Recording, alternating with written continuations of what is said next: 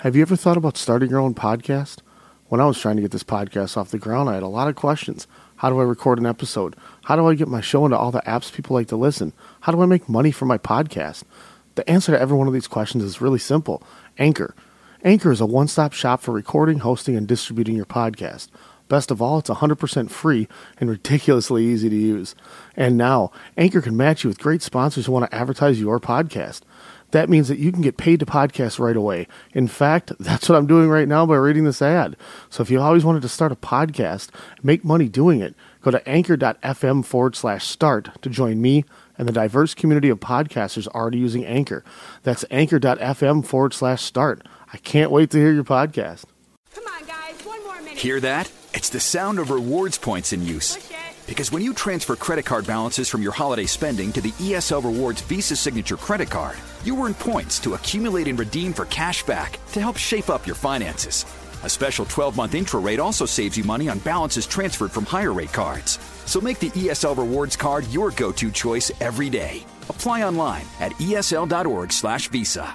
Membership subject to eligibility. ESL is an equal opportunity lender. Blog Talk Radio.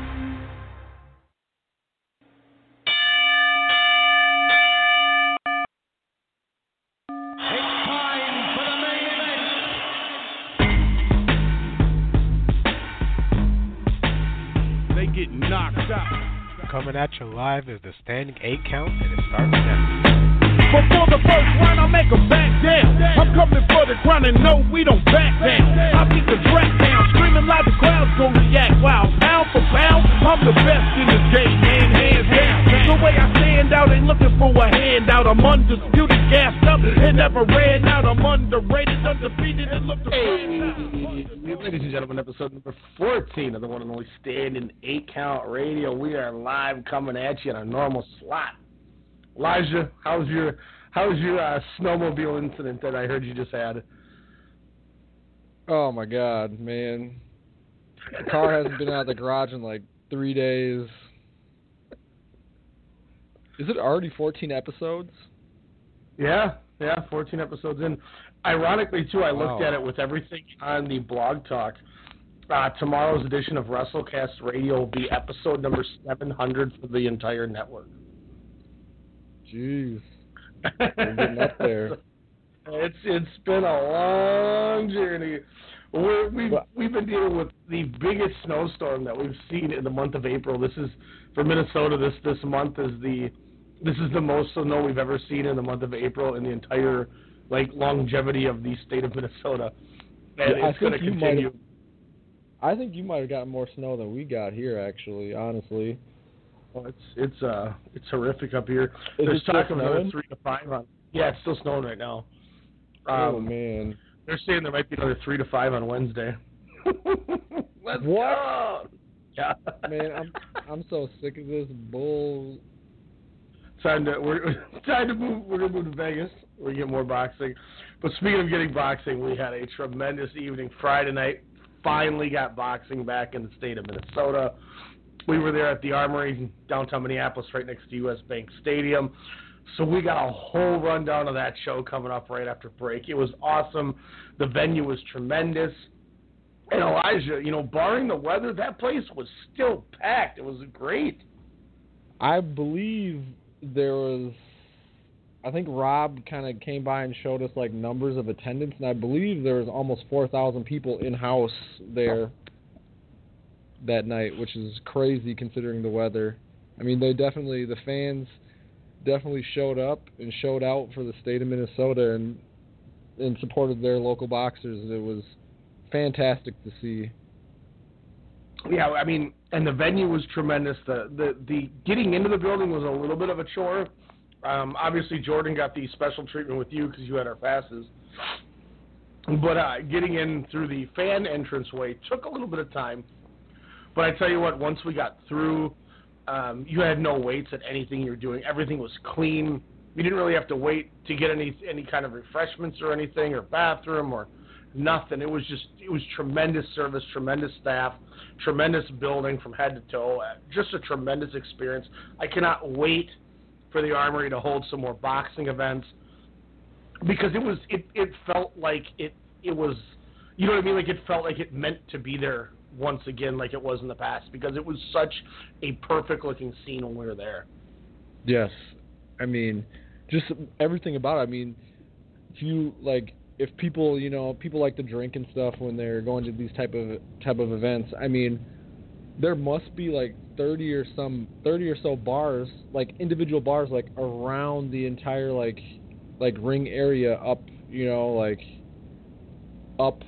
kind of like, I can't think of the word, but you know how like they're sitting area surrounding your entire lower bowl there, like the whole lower level, like each wall was a stand, like one giant connected. It was nuts. And then they had really nice VIP seating too, like up even a little higher. They had like these like VIP areas, and yeah, man, that place is just, they remodeled it beautifully. I'm actually going to probably be going to the Slayer concert that's going to be there next month, and I mean, that place is going to be a great venue for boxing, for concerts. I mean, it's going to be lit.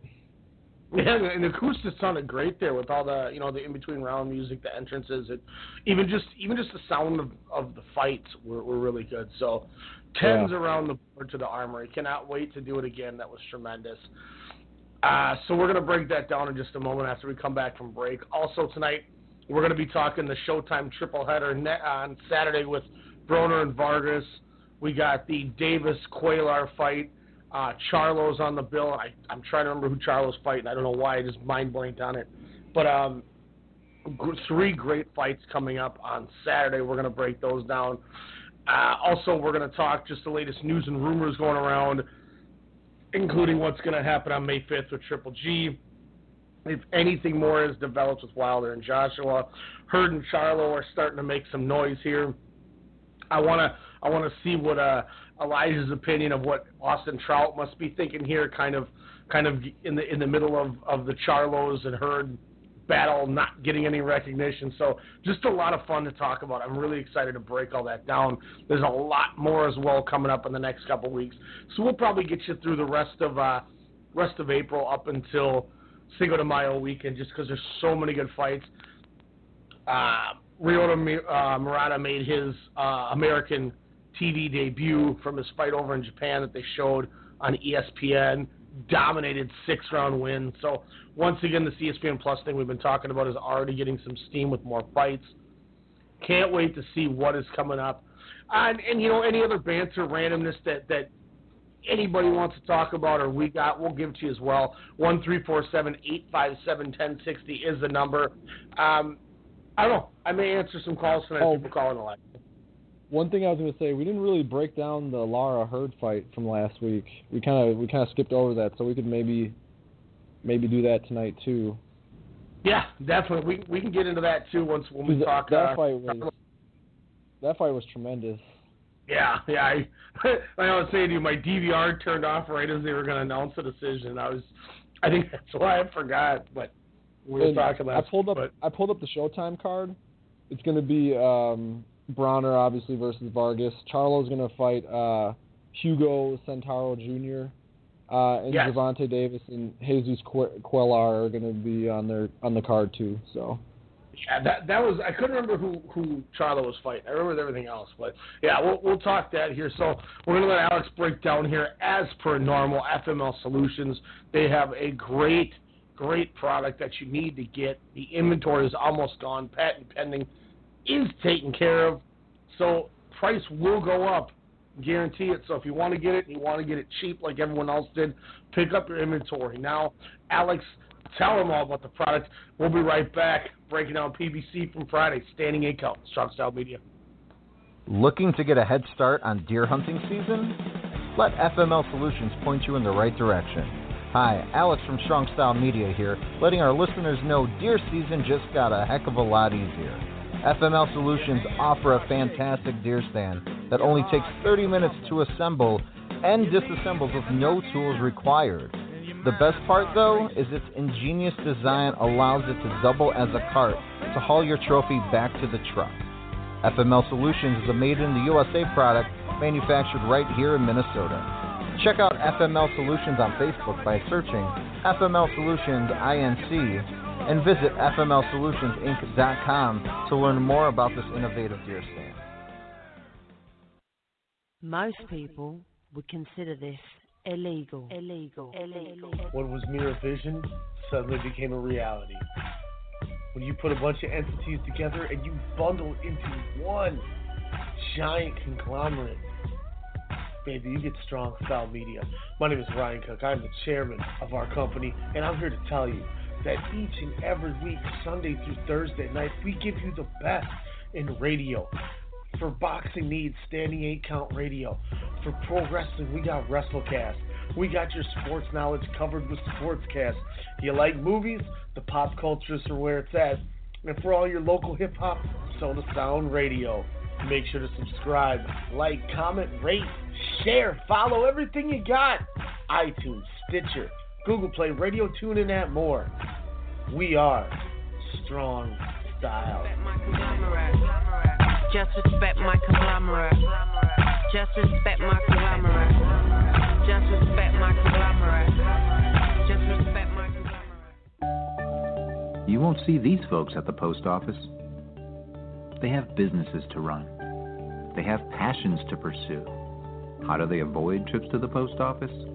Stamps.com. Mail letters. Ship packages. All the services of the post office right on your computer. Get a 4-week trial, including postage and a digital scale. Go to Stamps.com today. Hey, Alex Mello here, host of The Pop Culturist on the Strong Style Media Network, inviting you to join myself alongside Half Pint's Kyle Adams as we discuss all the latest news and reviews in movies, music, and television. Check us out every Wednesday night at 8 p.m. Central Standard Time here on blogtalkradio.com.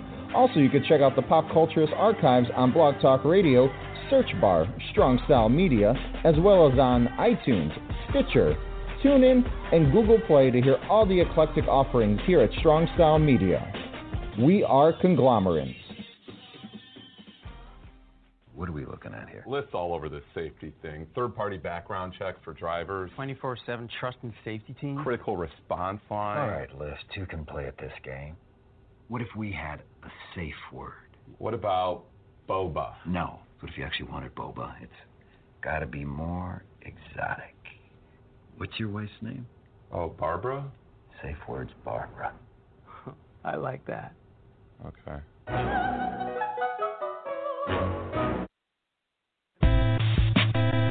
Big Show, yeah, Static Selector, the show off. Don't get it bunched up or you get punched up, punched out, you know what I'm saying? That's what it is. I don't take the name of gangsters, I've been warned. I done pushed weight from Boston to San Juan. Dealt with illegal bitches and firearms. Standing 8 Count back at you there. Man, I'm so mad at Blog Talk right now. It's okay. I picked the cuts. It's okay. We can use the cuts next week. We can recycle. We're like good environmentalists. Man. You know whose fault it is, right? Whose? Oh, fuck! Aaron. Always his fault. Yeah. Friday night was a fantastic night of boxing. It was hella enjoyable. I mean, it was top to bottom. We saw some fantastic bouts. What did you think, just absorbing it as a whole, Elijah? There was 9-10 fights on that card. Yeah, man, it was amazing. Like, lots of fights, lots of good action, lots of good performances. I mean, a guy who, I don't even think that fight was televised, but Lydell Rhodes, man, he looked fantastic. He put on a show.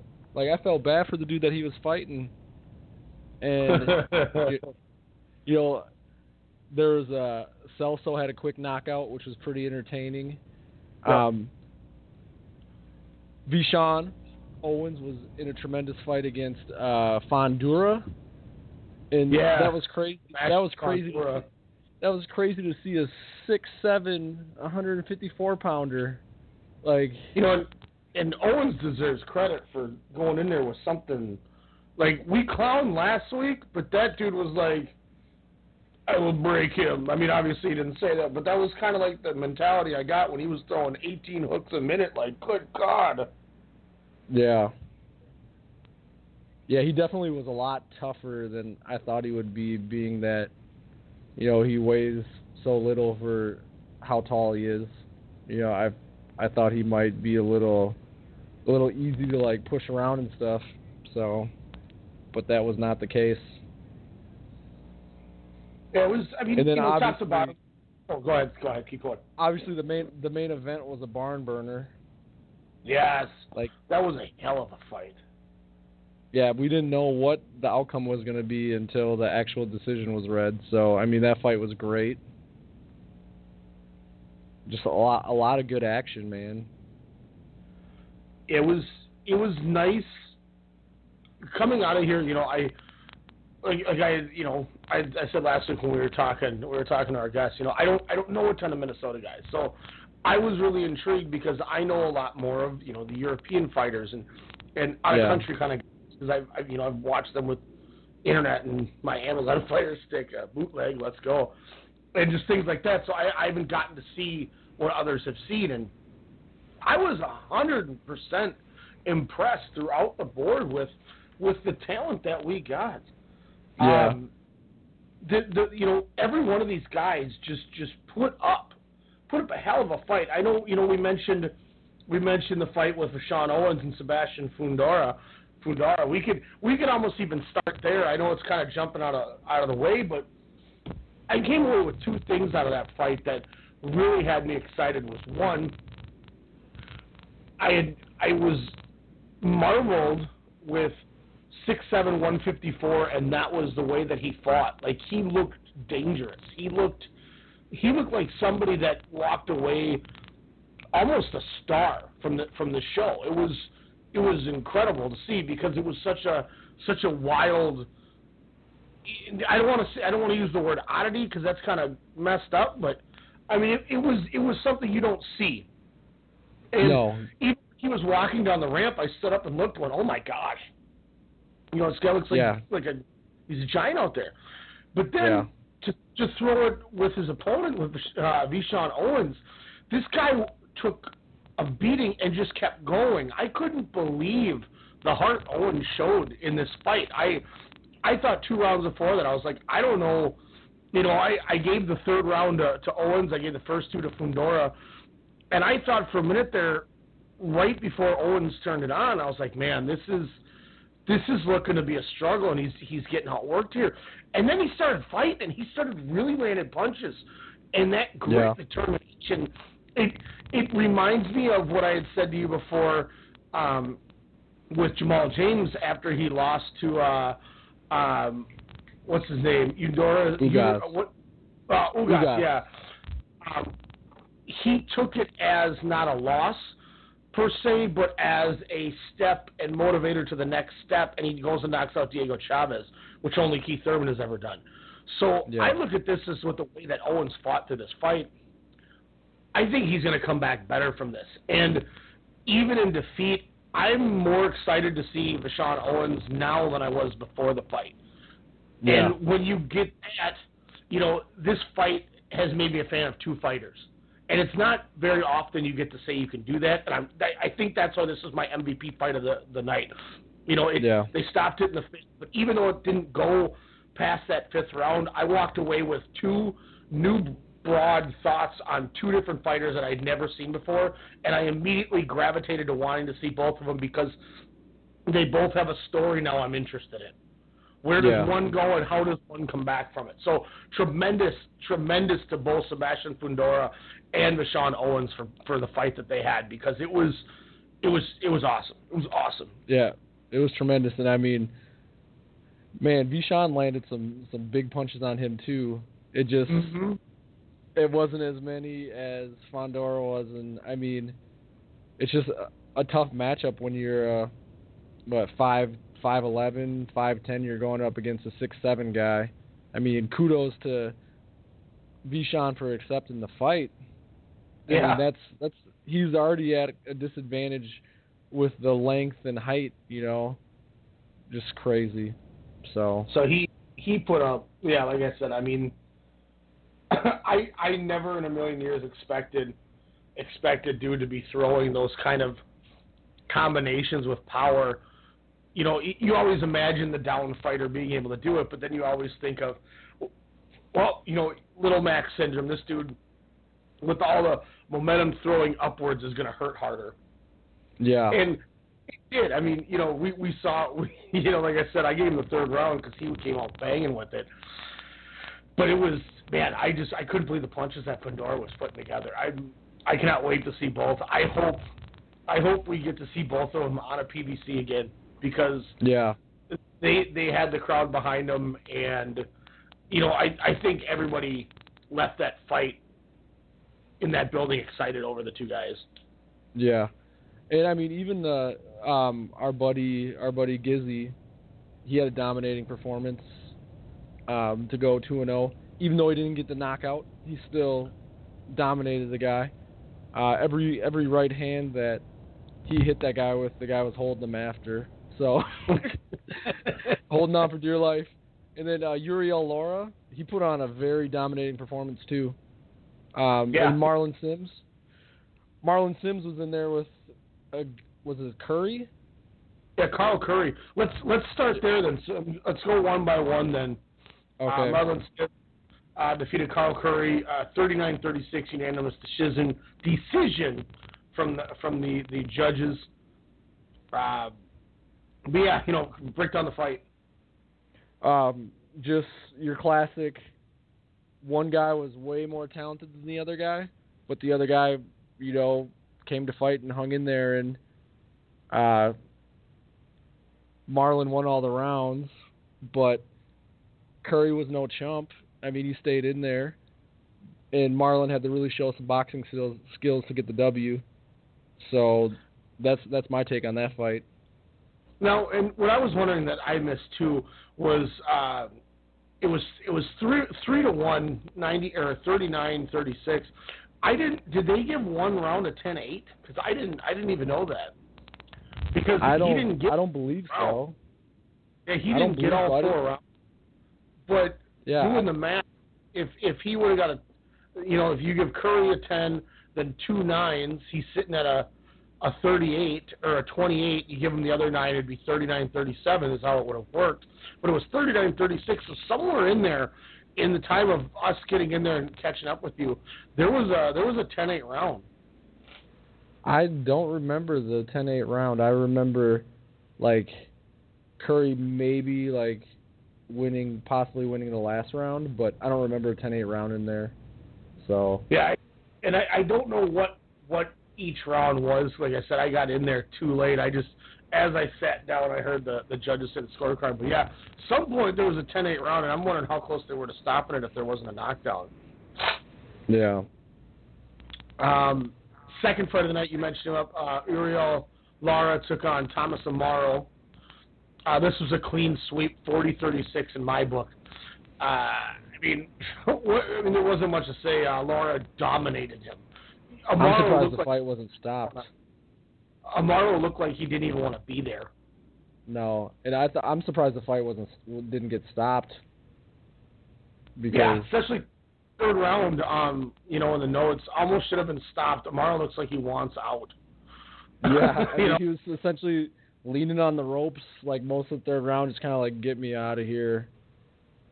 And I think the only thing that saved him was once the fourth round hit. I think Lara started kind of slowly losing a little bit of steam because of how much punishment he was putting on. I think that's the only thing that allowed Amaro to stay in the fight, is he wasn't going to get pummeled like he did the past 3.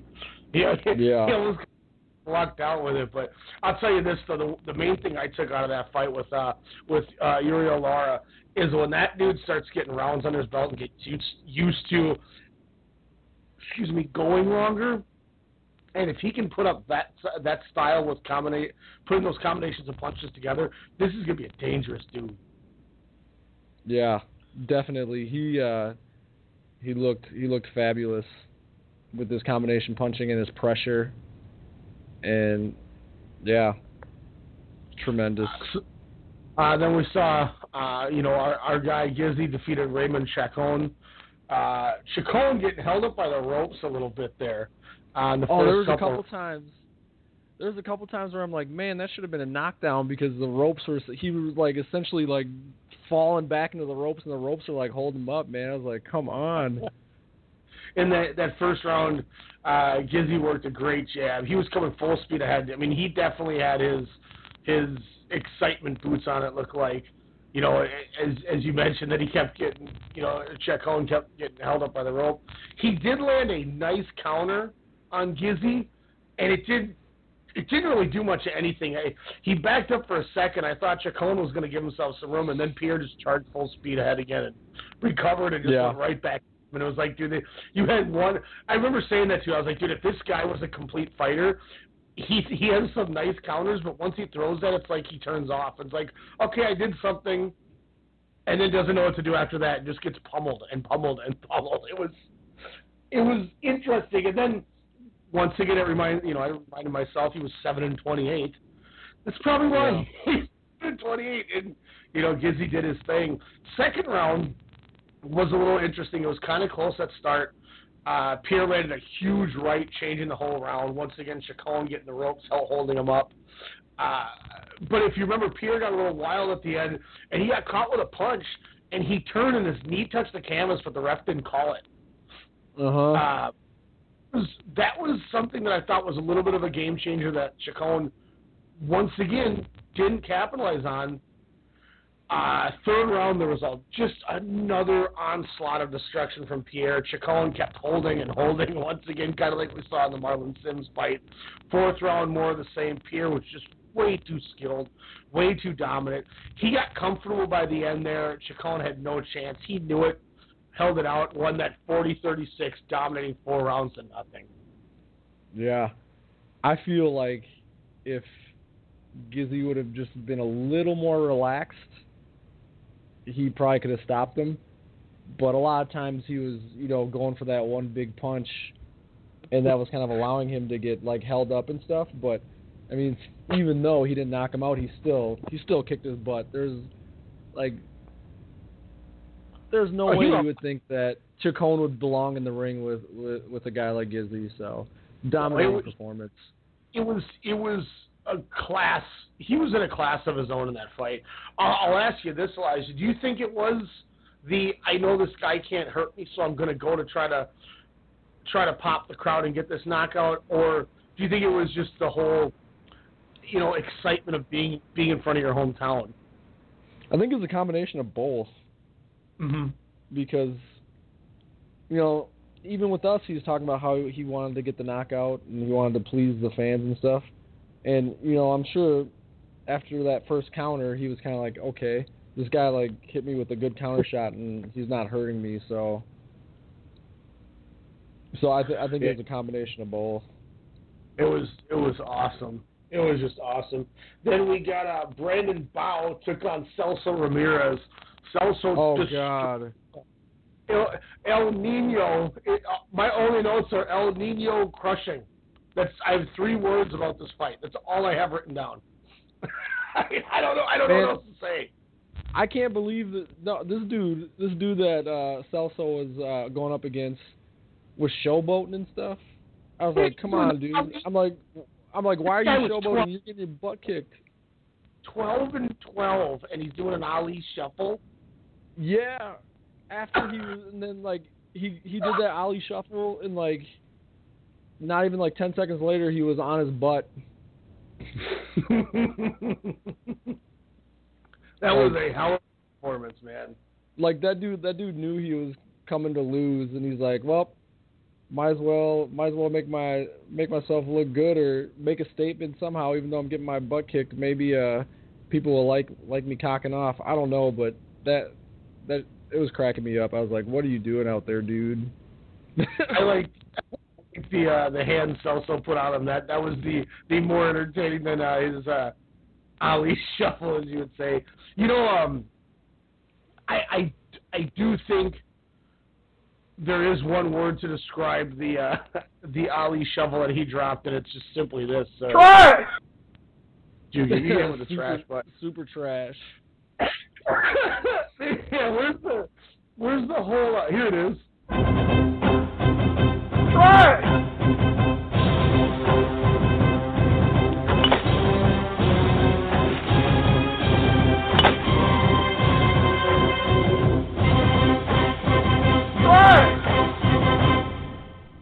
Oh yeah, ladies and gentlemen, that is the super trash sounder of the week. Goes to Brandon B. Getting bubbled. Oh, it was tremendous. It's such a great win, and that woke that crowd up too. That got the crowd really going. Yeah. Then we got your guy Lydell next. This one I had left for a second. I don't have anything written down, so I'm going to turn this over to you for sure on this fight. All I have is Lydell in the third. It was a destruction. Just speed, power, movement, combination punching. Like, the dude that Lydell was fighting had no answer for anything. And again, in one of those fights where I'm like, man, is this fight going to get stopped? This guy is just taking a beating. And I believe he was actually behind us, and his face was kind of wrecked. And he was sitting behind us, like, after his fight. I felt bad for the dude. Oh, that's the dude to our right? Watching the fight? Yeah, with the like, black and gray, like, black and silver, or black and gray, like, Adidas stuff on, I think. And he had a hood on. Hey, at least he came out and tried to watch the rest of the fights. I'd have done the same. But I mean, for having like a 2-year layoff, I believe Lydell had like a 2-year layoff. For having a 2-year layoff, man, he looked really good. And he might be like, he might be probably the most underrated fighter on the card, because he's been in there with Edner Cherry. He's been in there with Sergey Lipinets, and he went to decision with both of them, and those are like his only 2 losses. And I mean, he looked good. I actually am kind of excited to see him fight more, and I'm going to follow him more now that I know who he is and now that I've seen him fight. Yeah, when you mentioned that Sergey Lipinets thing, that drew my attention too, because it's, especially after we talked about him and Garcia, with him taking taking the L, but it looked like a good L, as much as that's what to say. So that's I always like to see these stories of what's next for these guys. Then right before we get all started, Usmani Sila should have stayed home. Joey Spencer, 3 knockdowns in the first round to get the W. Oh God! It was that hook. Oh. Did Spencer land like 5 or 6 punches that entire fight, and like 3 knockdowns? It resulted in like 5 or 6 punches, and it resulted in like 3 knockdowns. It was brutal. He was 1-0 going into this fight. I had seen his camera crew walking around with him, and it looked like they were definitely documenting it. So I was really intrigued. I'm like, okay, this dude's got to have some type of steam if they're going through all this. And then this is when I had walked up and met up with Jordan for a minute, and oh my God, man, was definitely stoppage of the night for sure. Yeah, when he got up after the first time, I didn't think they were going to let it go. Then they let it go after the second time he got up. And then after that second time, he took a step forward and ate 1 punch and was back down, and the ref finally said, okay, all right, let's stop. We've seen enough. Joey Spencer, and that's a dude that's definitely going to be on my radar for sure. For sure. Now we get into the card. I believe this is where the live show started. And this might be... probably, I'll say number 2. I'm not going to go that far, but Chris Colbert, Golden Child, Lil B-Hop, coming out of Brooklyn there, gets his 8th win here. defeating Austin Dulé. Dulé took the first round for me. Colbert got comfortable, took over, cleaned out the next 7 rounds on my 6 rounds on my scorecard. There's a stoppage from the corner in the 8th. I had it 69-63 Colbert. He might have been my MVP of this show because I had not seen anything about him. I had never heard of anything about him as well. And boy, did he come out and just put on a performance. Yeah, I mean, just a boxing clinic. Once he got comfortable and settled in, the combination punches were flowing, man, like the river Styx, like just 5, 6, 4, like. And Dulé just had no answer, and he essentially just kind of started chasing him around the ring, getting peppered with punches. And you know, Corbert's kind of got a cool look to him. You know, he had the green hair and the interesting the interesting trunks, and he had a little flair and a little style to him. Like, he's another guy that I'm definitely going to watch out for because he's an entertaining dude. He dropped him in the 6th round. Dulé came back and fought back, but the corner stopped it going into the 8th. I guess there was a little animosity and some banter between the two at the weigh-in, so it sounded like there was a lot of animosity going in from the weigh-in to this fight. Austin Dulé was 11-0 with 8 knockouts coming into this fight too. So to me, I think he was actually the favorite in this fight too. Yeah. You go down your run sheet. If he was on the left side, and that's usually the A side. So Colbert, man, he didn't give a damn. He won a tremendous showing. I'm excited to see this guy another time. He's going to be one of those guys on the PBC shows that I'm hoping, kind of like Caleb Plant was, where we get him in the first fight for the next year or so of PBC shows. Yeah. Yeah, definitely. One thing I will take that we didn't kind of talk about from the fight, it seemed like Dulé was complaining a lot about getting hit behind the head, and I believe on the knockdown, it was like a behind the head punch, but the ref missed it obviously. But that's one thing I noticed from that fight was that I didn't notice a ton of hits behind the head, but it seemed like something that Dulé was kind of like holding on to, and the knockdown definitely was from like a rabbit punch behind the head. Yeah, I do remember that now that you mentioned that. That's a good point. I mean, not taking anything away from Corbert's performance, but just kind of wanted to throw that out there for fight information. And I mean, it was, it was a dirty fight. I mean, I don't want to say a dirty fight, but it was like they were getting down and dirty. I mean, they were head first going in at each other. I mean, the bell rang and they charged to the center to start throwing bombs. So, I mean, you could tell, like, I didn't know about the weigh-in until later that night about that incident, but once I heard about that, I was, okay, that makes sense now why, these guys are butting some heads, which was interesting. So, I mean, I had Colbert up 69-63 going into that 8th round. Corner stops it. Next fight, I mean, not really much to touch on. We already talked about it. Sebastian Fundora defeated Vashon Owens, stopped it in the 5th round. Semi-main event, Edner Cherry defeats Dennis Galarraza. What did you think of the Cherry-Galarraza fight? It was a nice, entertaining scrap. I mean, they both were landing some punches, some big punches here and there. But to me, I just think Cherry looked a little more in command and a little more in control, and he just looked to be the stronger fighter all throughout the fight.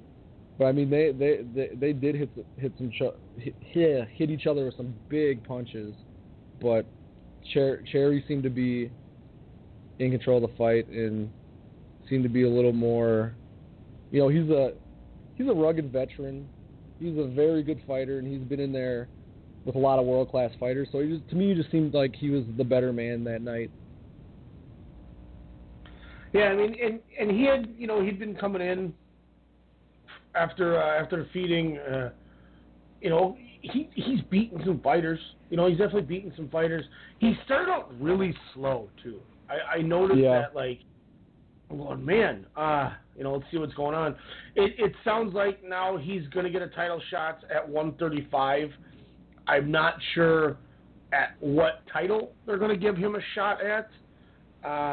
Trying to look through that right now here. But it was he almost won a title 3 fights ago when he fought Jose Pedraza. He lost that split decision in October of 15. Then he had a fight after that, and he fought Liddell, as you mentioned. So he had a couple fights after that.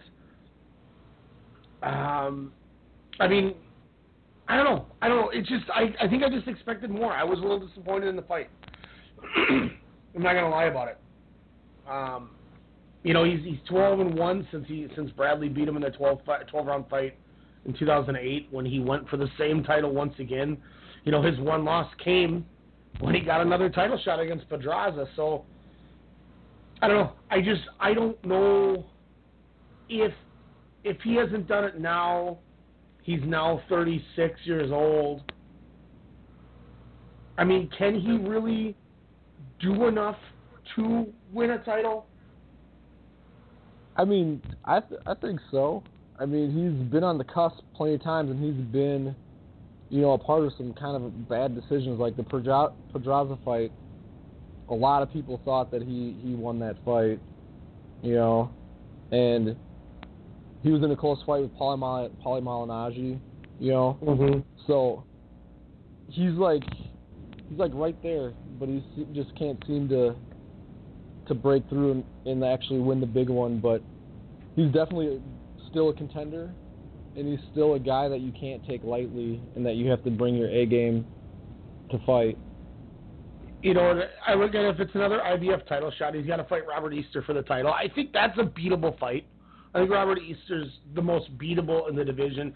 Raimundo Beltran has the one title, and obviously the winner of Linares Garcia will have the other two, depending on what Garcia does. So I don't see Edner Cherry beating a Linares or Garcia. I don't know if he's going to beat a Raimundo Beltran. You mean what's his face, Baranchuk and Garcia? Because Linares is fighting Lomachenko. Yeah. I looked at the two names and just rode with it. You're right. And so if that's the case, he's not going to beat Lomachenko if Lomachenko takes that title from him.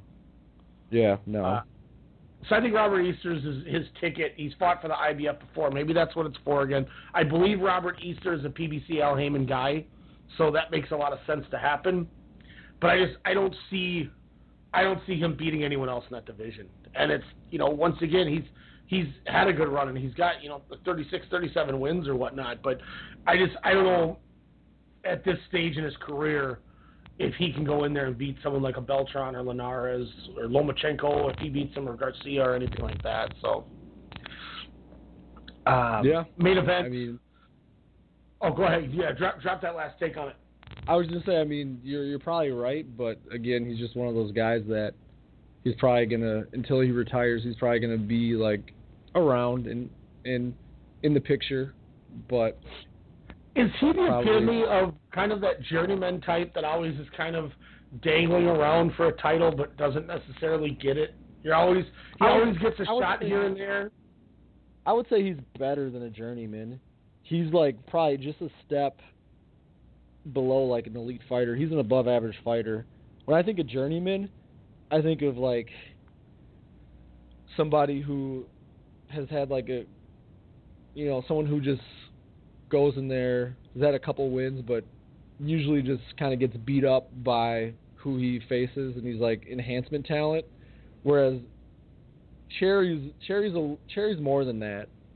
He doesn't like get beat up by guys. He's usually in his fights, and some of the fights that he has lost are like very questionable losses. So yeah, I think he's not quite elite, but he's not journeyman. He's like an above-average fighter in my eyes. I had a good example, but the guy's won a championship, so to me it doesn't work. But I was thinking of a guy like David Lemieux, who gets in there with the big fight, but he doesn't win. But then he wins all these fights to get right back into the big picture, but then loses, but then wins to get all the way back up there, and rinse and repeat. hence the 37-7 record for Cherry. Like, he'll win like 10, 12 fights and then get beat, or he'll win this and then get beaten. You know, he just always seems to climb to the top, but he can't get over the. He's got his hand on the top of the ladder, but he can't get to the top of it. I guess is what I'm trying to say. Yeah, I agree essentially, but like I said, I just don't think he's at the journeyman level. I think he's above the journeyman level. So, main event, I'm right there with you. Fight of the night. Jamal James defeats Abel Ramos 96-94. I mean, these rounds were so hard to score. I had the fight 6-4 Ramos, but there was 2 rounds that I was 50-50 on, and I feel the crowd may have swayed it, which if that's the case, you know, more power to you. Don't let it go to the judges. And that's the one beauty of home field. I also think the second round, which the crowd was quiet on, was another. I mean, my only notes were Ramos stays aggressive, tough round to score, very close. I mean, this fight was so close, so good, and you know, I'm glad Jamal James won. It was a big win for Minnesota. It was a big win and a big statement at 154. Yeah, I'm definitely glad he won too. I was kind of too busy being a fan to like really like score the fight. But to me, I thought James won the fight. I thought he might have started getting tired like towards the end there, but to me, I value more of the boxing counterpunching, you know, style, and I felt that James was landing the cleaner counter punches, the better looking punches, and the more combinations. It seemed like Ramos was getting him to the body, you know, but I just felt James was more effective that fight and like deserved a like close victory. It was definitely a close fight, and when they had it a draw, I was like, I could agree with that, but I wouldn't give Ramos like more than one round. Like if Ramos were to win, like it would be like a 1-round fight at the most to me. It was so good. It was such a tough fight. I love the fact that James stood right in there with Ramos and hit those counter punches like you described, because I think it changed the tone of the fight too. You know, Ramos started quick, I think, but then as it went through, I mean, Jamal James just came out, got that W, and it was so good. It was so good. We got a call jumping in. Let's grab him. I think we're going through. Caller, what's going on, sir? Hello? How we doing, sir? It's Gizzy. I'm good. What about y'all? What's going on, sir? I'm good. What about you? Oh, we are just excited to discuss the fantastic fights that we saw on Friday. It was tremendous. You know, I gotta ask. I'm so glad we see you pop up here. How was the atmosphere being in that building, walking down that dope? It was like a dope pro wrestling entrance ramp. I've never seen something like that. Yeah, it was exactly what I thought it was gonna be. Oh, The energy was amazing. The vibe of it was good. It was exactly what I imagined that it was gonna be. It was good. I loved it. Yeah, it was great. I was hyped. I mean, seeing you come down the ring, I was over in media trying not to be like super crazy, just because you gotta try and like not be biased when you're in that area. But man, on the inside, I was geeking out. I was like, yeah. I was like, I can't believe I'm at this live event with all these local boxers, and they're all like getting their chance to shine. It was tremendous.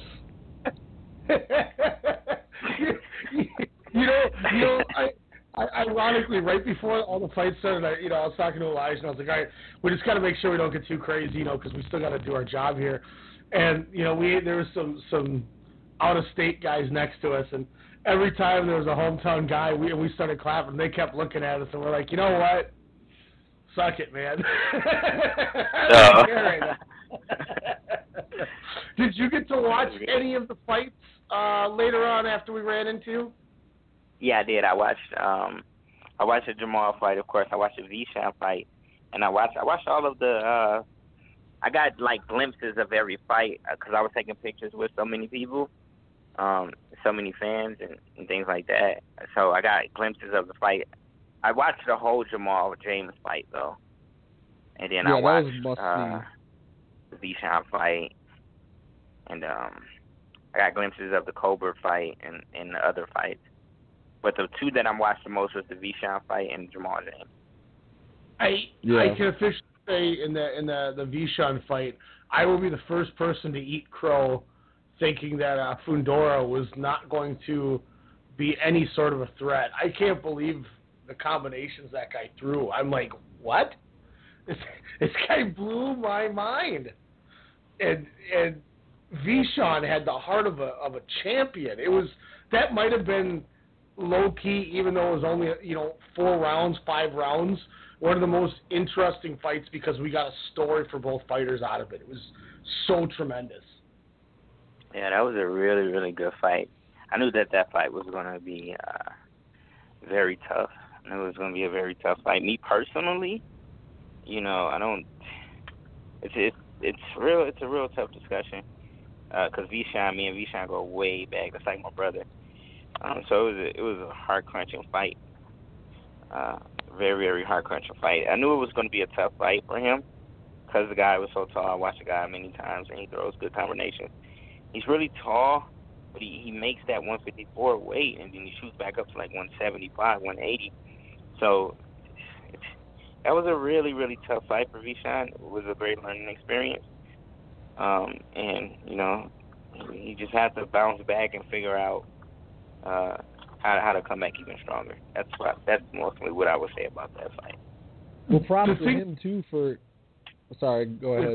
No, Elijah. I was gonna say props to him for like taking that fight, like, because I mean a size mismatch like that is insane, and like I didn't think that dude was gonna be as good as he was just because of the whole like trying to make 154 at his size. So I didn't think he was going to be as strong as he was. I mean, he took some big bombs from Vishan that Vishan hit him with, and he didn't get tired, and he kind of like almost like imposed his will. It was crazy. I was surprised.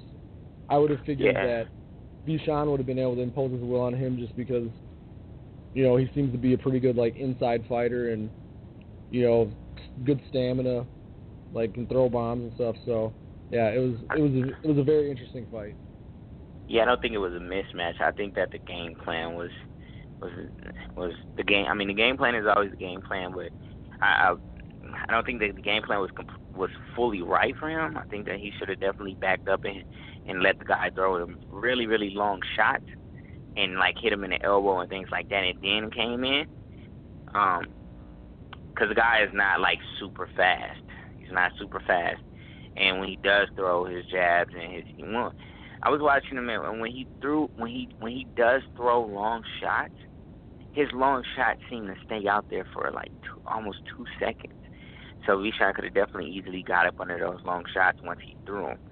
But I think it was probably mostly more about making the guy throw his hands out instead of standing there on the inside with him, because he has really, really good movement and everything, and the guy can definitely. I mean, he's one of the top fighters, and he could definitely create that distance while still in the inside. So, me personally, I don't think it was the right game plan.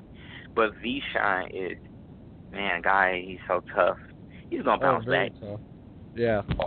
And the one thing I wanted to ask you real quick before we got more calls we got to grab, but I wanted to just definitely say hi to you on this. But one thing real quick here while I got you. I equated the loss to the same way I equated Jamal James' when he lost before the Diego Chavez fight, where he came back after the Ugas fight, took it, used it as a learning experience, it seemed, and did something like Keith Thurman did, knocked out Diego Chavez. To me, with how much of a heart and determination Vishon has, is this the same boat where he can take this loss and ride it to a better career now because he's seen it early and now he doesn't have to run into it 30 fights in and can really use that as motivation? Well, we have to look at the two different perspectives. So Jamal James, he's a different type of fighter. And he fought. See, here's the difference. Jamal James fought, and then he took a short notice fight. So he was just coming off a long fight, and he took a short notice fight and lost that. So that was like one of those losses where it's like, okay, we kind of get it. Like, it was a short notice fight. He learned from it. He probably won't take a short notice fight again. That was one of those losses because Jamal is on a whole different level of flying. Now, the thing with Vishon is that this was a fight that you had a long time to prepare for. So that's the difference. There's no doubt in my mind if Jamal James prepares for a fight and a fighter at a long distance, he's going to beat him. There's no doubt in my mind. And this is speaking from a fan perspective as well. Now, we cannot say the same thing. Don't get me wrong, Vishon is my boy, but we can't say the same thing about Vishon anymore. It's just not happening. I mean, Jamal James went, 17-0 before losing a fight or something like that. So that's one of those tricky situations, man, where it's like, what you gonna do now? Like, you have to use different attributes now. You have to learn how to box now. You gotta learn how to do different things because the guy can be beat. Like, the guy that he fought could definitely be beat. Just how you beat him. I'm definitely excited to see what's next because that's a story I think that is well worth telling. And I think he, I guess I was saying earlier, I had never seen him, and even in the way the fight went, he made a fan out of me 100% because I could tell that dude's got heart, and that's good enough for me, to see a fight. Yeah. I mean, what y'all think about my fight, speaking of it? Oh my goodness. We know about everybody else fight. Well, hey, let's bring it down here. Let me pull up my notes. This was the hard thing, too, is I was too nervous to bring a laptop because of the weather, so I'm trying to write all these notes up on my phone, and half the time, I'll put, huge right cross, and it'll come up on my notes as, innkeeper. And I'm like, how did this thing change right hook to innkeeper? So took a little bit, but we made it work on it. But, I'll tell you flat out, I had you 4-0, 40-36. I thought the ropes held him up a lot on those shots. I thought you came in with full steam, a lot of energy. He got a nice counter in that first round that looked like it did something for about half a second, and then you went right back at him, and I think that minute he knew he had no opportunity. I'll ask you flat out on this one because this is something that intrigued me. There was a moment in the second round where it looked like your knee hit the canvas. What happened with that? My knee hit the canvas. It looked from our angle like when you turned and we thought your knee hit the canvas, but there was nothing that came from it. He didn't hit me. I don't know. Nothing. Yeah, that's what I was wondering. It was a slip or something, or what it was.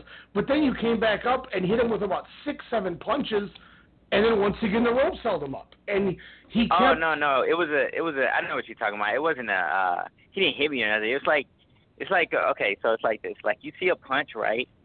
Mm-hmm. But you fully. So I could see a punch, but I would fully turn my whole body. So it look sometimes it might look like the guy hit me, but he doesn't. It's just it's like turning and you wow. You ever watch The Matrix? Yeah. You watch The Matrix, and then the guy punches and he turns all the way. And he can see his punches go that way. That's that's exactly what I do. So a guy can punch and I'll turn, and when I turn I can get really really low too. So sometimes my knee might look like it touched the canvas a little bit. It's just changing the level. It's just changing a few levels down, and I can get really, really low and then come back with 5 or 6 punches. So that's kind of what I did with this little trick. And that's what it was from the low to high was almost like I would like Ken throwing a dragon punch in Street Fighter. comes down, gets up, and just put a barrage on, and you know, it led to full charge. He hit the corner, bounce. You know, I was waiting for dude to fall through those middle ropes. I'm not gonna lie, because he was just. I mean, it looked like you were bullying him out there, man. And you know, I got written down third round, a lot of holding because he knew he didn't have much. Fourth round, kind of the same. I mean, I had it straight 4 rounds, nothing, no problem. Yeah, I was surprised that the ref didn't call for holding. Yeah, no, I was surprised too, because like every right hand that you landed, he like immediately grabbed you. I was like, dude, I'm like, stop holding. Immediately, I was so surprised that the ref did not call for holding. I swear he held me about 100 times. Yeah, you were starting to look like you were getting a little frustrated with him holding you, because I mean, like he literally, like you'd hit him with the right hand and he'd be like, "Oh, I'm gonna hug you, bro. I'm gonna hug you, man." Like, and honestly, like, wow. I wasn't getting frustrated with him. I was getting frustrated with the referee a little bit, but I still had to hold my composure. But I was getting frustrated with the referee because it was like, okay, well, you're not calling, and I understand it's the PBC rules, but there's still you still can get a point deduction for holding. So it's like, and then plus we practice, like in training, my training camp, he's a southpaw. I practice those right hands like continuously. So, you know, it's okay though. Here's a question for you on this fight too. Something that I noticed about your opponent, and I was wondering if this is something that essentially helps you, but you know, he would make one good move each round, maybe 1-2 tops, and he would do it, and he'd go, oh, okay, he's woken back up. That was a good combo or a good punch. But then it's like the light bulb would turn off, and he'd forget what's going on, and then, you know, it looked like you saw red, and you'd pounce on him.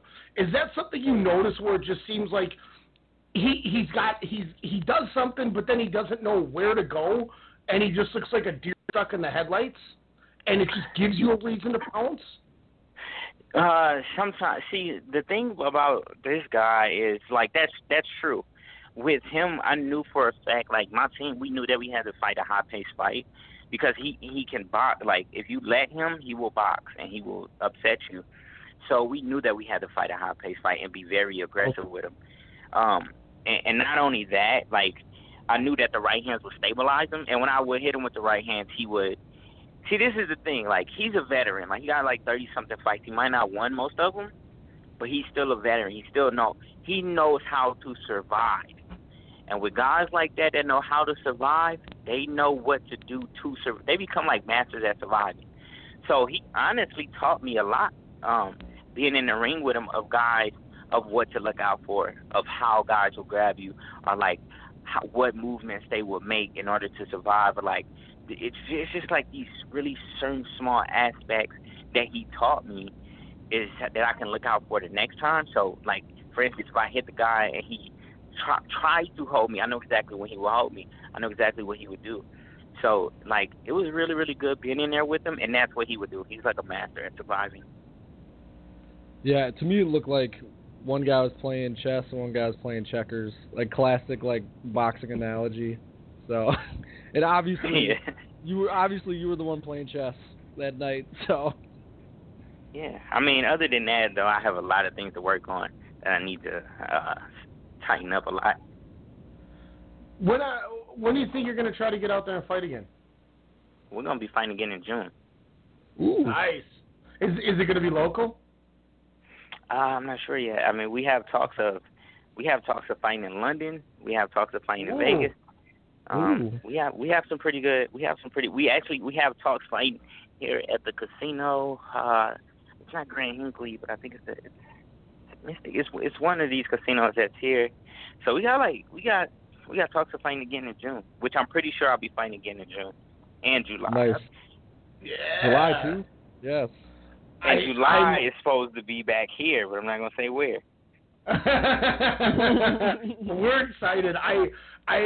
It was so nice going to a fight locally, not having to go travel all over and, you know, go through all these hoops for not even a lot of fights. I mean, when I will 100% put that card that I watched on Friday night up against the Andre Ward, Sergey Kovalev one fight in Vegas I saw.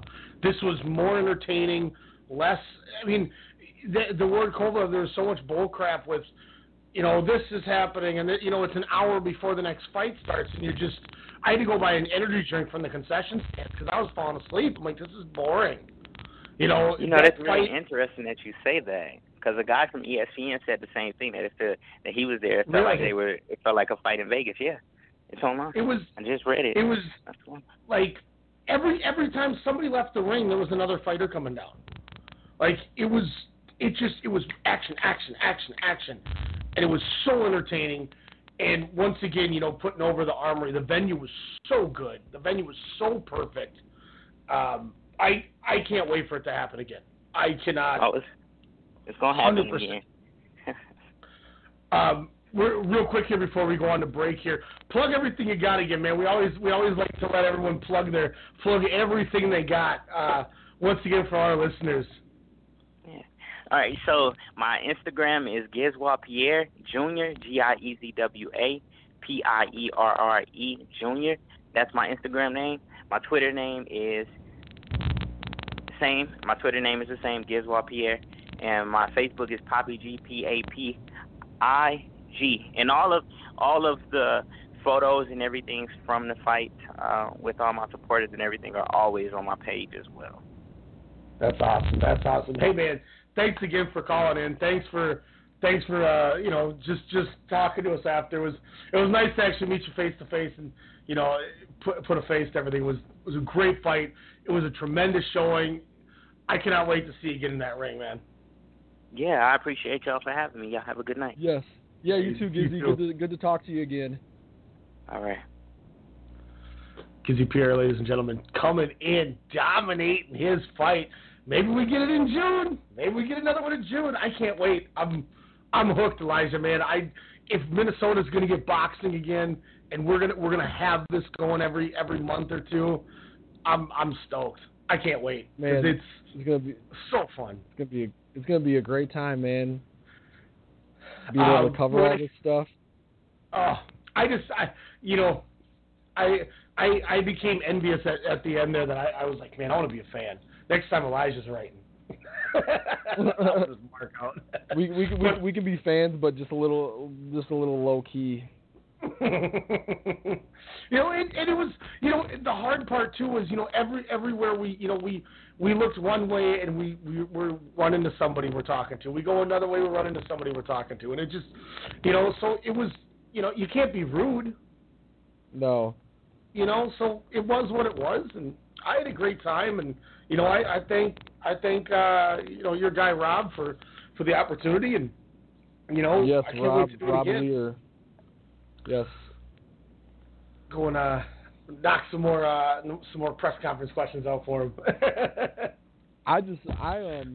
if Gizzy's fighting in Vegas in June, man, or July, man, we might have to take a strong style trip and get some media passes and go there. Yeah, I'm excited. I came away with 5-6 new fighters that I'm really interested in, maybe even more than that, to be very honest with you. So it was tremendous. But we got a break. We're going to come back. We're going to talk about the stuff coming on this weekend. We're already into hour number 2. This show's flying by, so we got to pay some bills. We'll be right back. We're talking Broner and Jesse Vargas main event Showtime next week. Some good cards coming up in the next week or two. We'll talk and give you some picks, thoughts, the whole 9 yards. Standing 8 count, Strong Style Media. Your late night hip hop and R&B podcast, Soda Sound Radio, hosted by Kyle Halfpint Adams, every Thursday night right here on the Strong Style Media Network. Catch up on your latest on hip hop and R&B, and hear Minnesota talent at 10 p.m. Central.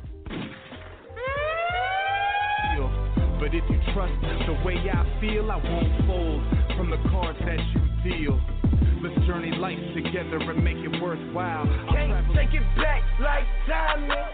See, my life is like a movie, no rewinding. Killing mics like I got a license.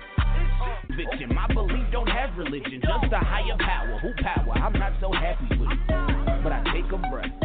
Regain my pep.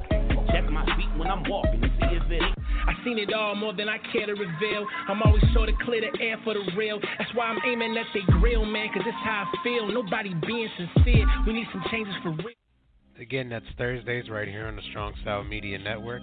Thursdays at 10 p.m. Central. And if you're a musician, you want to get your music heard on the show, send the MP3 over to Soda Sound at StrongStyleMedia.com. Peanut.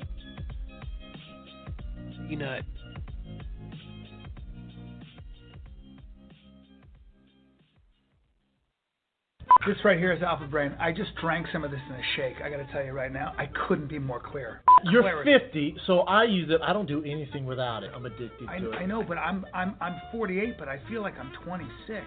I have a boner right now. I have so much energy. Like I'm and I took an Alpha Brain. I never do. I want to fight you.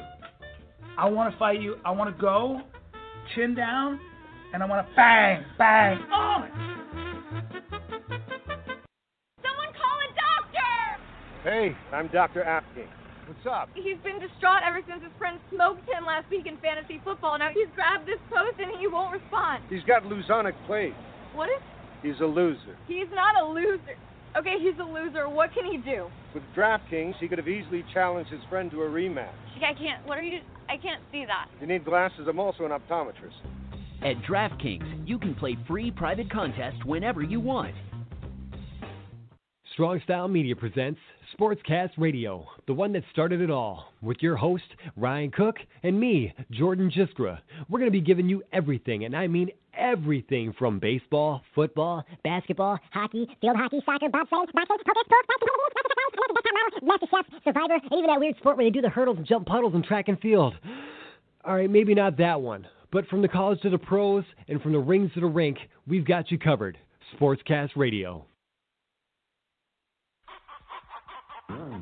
Hey, now I can say my name, but your bitch already knows it.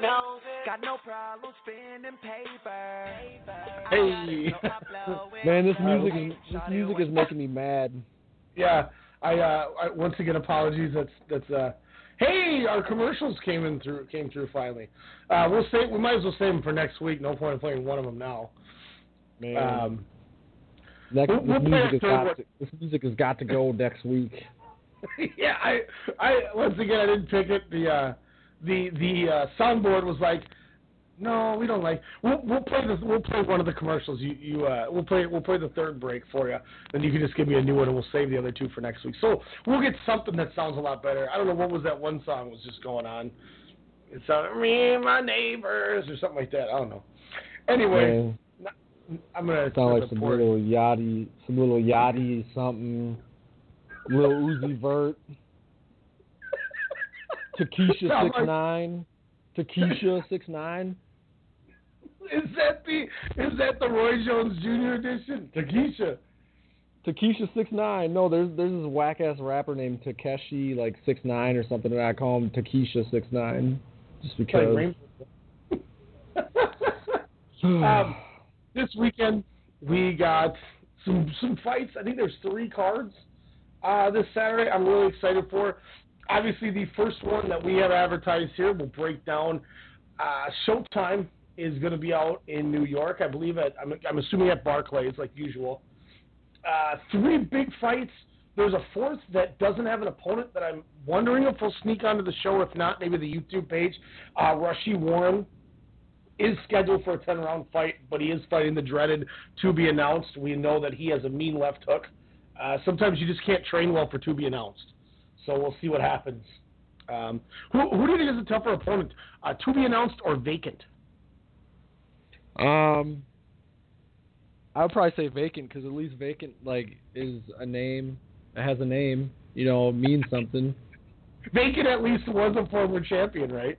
Yeah, to be announced is your fight Ghost. But we got a triple header, 2 title fights, and one I'm assuming is going to be more so an eliminator bout. But the third to top, we get Gervonta Davis taking on Jesus Cuellar for the WBA regular junior lightweight championship. The big talk, obviously, is if Gervonta Davis can defeat Jesus Cuellar. Floyd's saying he's gonna give Tank to Lomachenko. First off, with the performance that kind of lack of performance that it seemed like last time with Gervonta Davis, is he going to be able to get through Jesus Cuellar easily even? I think so, because I think the last fight was probably like an eye-opener for him, you know, because he started, I feel like he started kind of buying into his own hype, you know, and he probably was like, man, I don't gotta do much to get past this guy. I mean, obviously he didn't even make weight for that fight, did he? No, he missed it.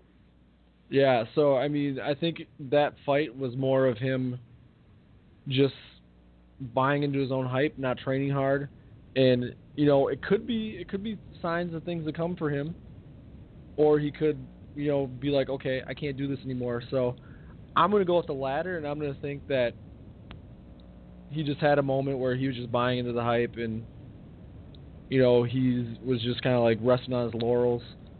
In this fight, he's probably going to come in much better shape and be ready to box. Because, I mean, even in the last fight, though, he didn't look that great, but, I mean, he was still kind of kicking the dude's butt.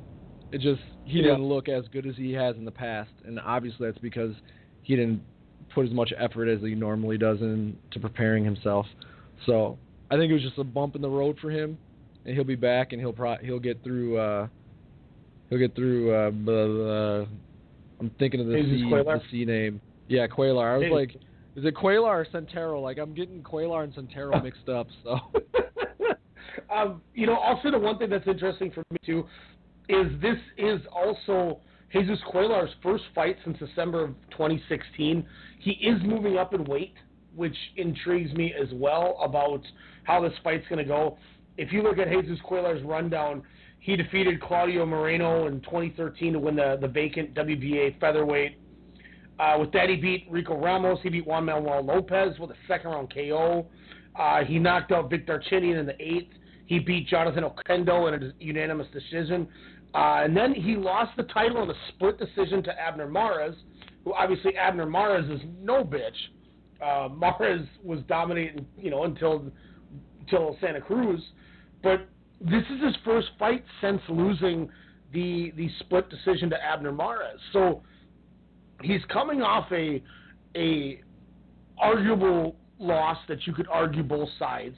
He's moving up in weight from 126 to 130. So he's going up 4 pounds. He has a fight that you could almost say he arguably won. I think he's got a lot more momentum than people are giving him credit for. But this 16 or so month layoff, I think, is the one thing that scares me a little bit for Jesus Cuellar's chance to win this fight. Yeah, that's a good point. Very good point. I do think, I mean, he had a good resume going up. He's 28-2, but I mean, I think you're right about the Gervonta Davis thing. He's getting a fight now with a name after an eye-opener to try to take a title. So, I mean, this is a true testament to see if Gervonta Davis is the real deal. I think if he gets by Cuellar, then okay, I'll consider him a player. But after missing weight, struggling in his last fight, and then losing to Jesus Cuellar, I think you got to start to reassess what Gervonta Davis is. Yeah. So what is your prediction for this? Oh, sorry, go ahead. Oh, no, I was just going to say, but it's not for nothing. I mean, it's got a good backstory, and I think that's what's intriguing about it and really makes this something that's worth watching as a third, an opening fight out of the 3 fights. I think if I'm Gervonta Davis, I need this victory because I want to fight a guy like Lomachenko. I don't know if he should fight Lomachenko, but you know, if you're Gervonta Davis, I think that's got to be logically the next step. You know, you're 19-0. I don't know. I'm torn. I mean, you know, he did knock out Jose Pedraza in the 7th. He knocked out Liam Walsh in the 3rd. But then he had that trouble with Francisco Fonseca. Did finish him in the 8th. Wow. I think this is going to be a closer fight than I ever anticipated it to be. Cuellar maybe has the better pedigree and the better resume, but I think Davis gets the win. I don't think he's going to knock him out. I think it's going to be a decision. And I'm going to go 115-113, Gervonta Davis, 7 rounds to 5. That's going to be my prediction. All right. My prediction is we are going to see the old Tank just running through people like he was before his last fight. And you might think this is bold or crazy, but I'm going TKO in the 5th, 6th round. It's not that crazy. I mean, even with the struggle he had last time, he still finished him in the 8th. You know, so it's not like it went to a decision. I think Cuellar deserves a little more praise than what he's getting. But then again, I also thought Erickson Lubin was going to make real trouble in that last fight, and he got knocked out in the 1st round. You know, I mean, obviously something like that was just crazy that happened. But I don't know. I feel like Cuellar will put up a fight. But yeah, I think regardless, I'm with you. I think Gervonta Davis gets the victory. What do you think here next? Vacant interim WBC middleweight title. Finally getting the rest of those middleweights kind of scrapped up to get the interim set up here. Jamal Charlo, Hugo Centero. Who do you got? Definitely Charlo. I haven't seen too much of Centero fight.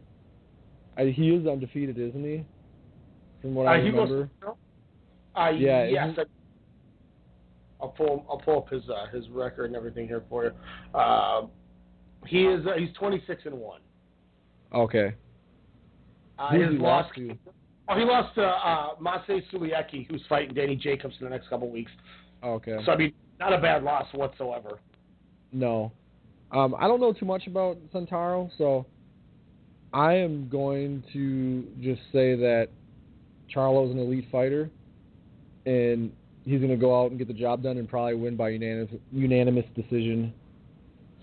Yeah, I mean, Centero beat Angel Osuna, decent win. You know, he's got a couple wins coming into it. He fought Julian J-Rock Williams and only got it was a no contest. That was about the biggest fight he had going before it. I mean, Charlo's just so tough. I think Charlo's stopping him. You know, isn't this a mandatory? Isn't this a mandatory too?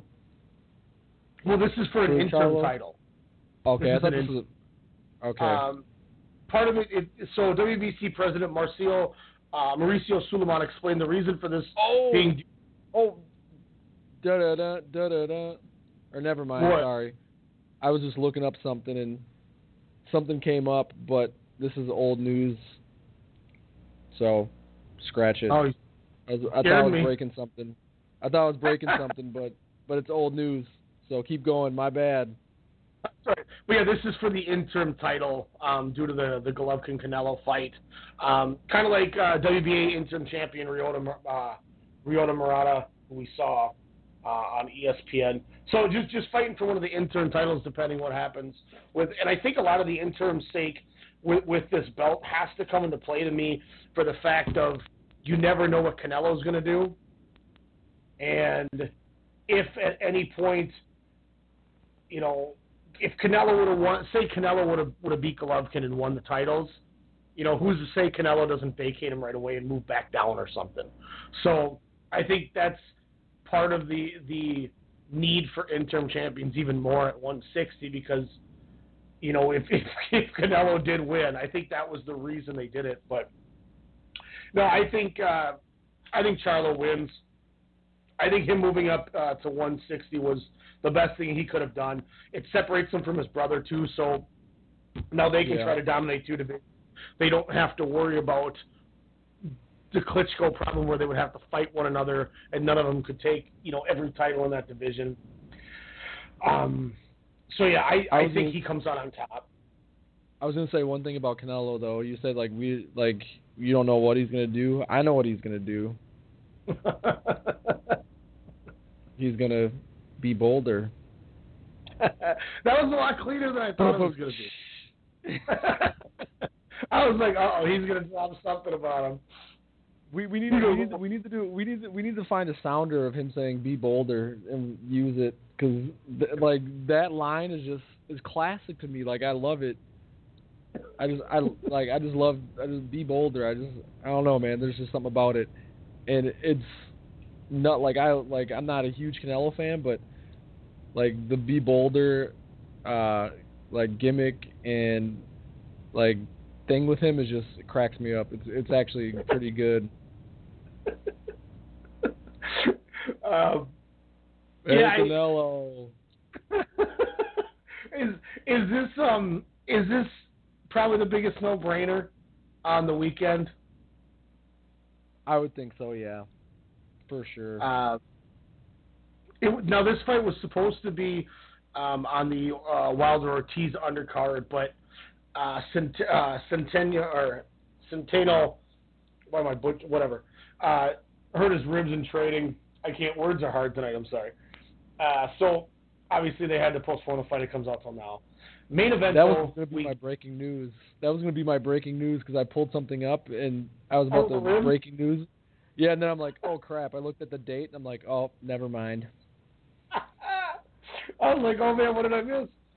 And then obviously, Adrian Bronner, Jesse Vargas.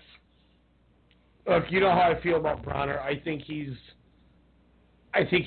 one of he's up there with Chavez Jr. as one of the most underachieving fighters for the ability that I know he has. I think he has problems with Jesse Vargas. I don't know who I think is going to win yet. I got to really, really ponder here the next couple minutes. But I think this is going to be a tough fight for Bronner. What do you feel coming into this fight?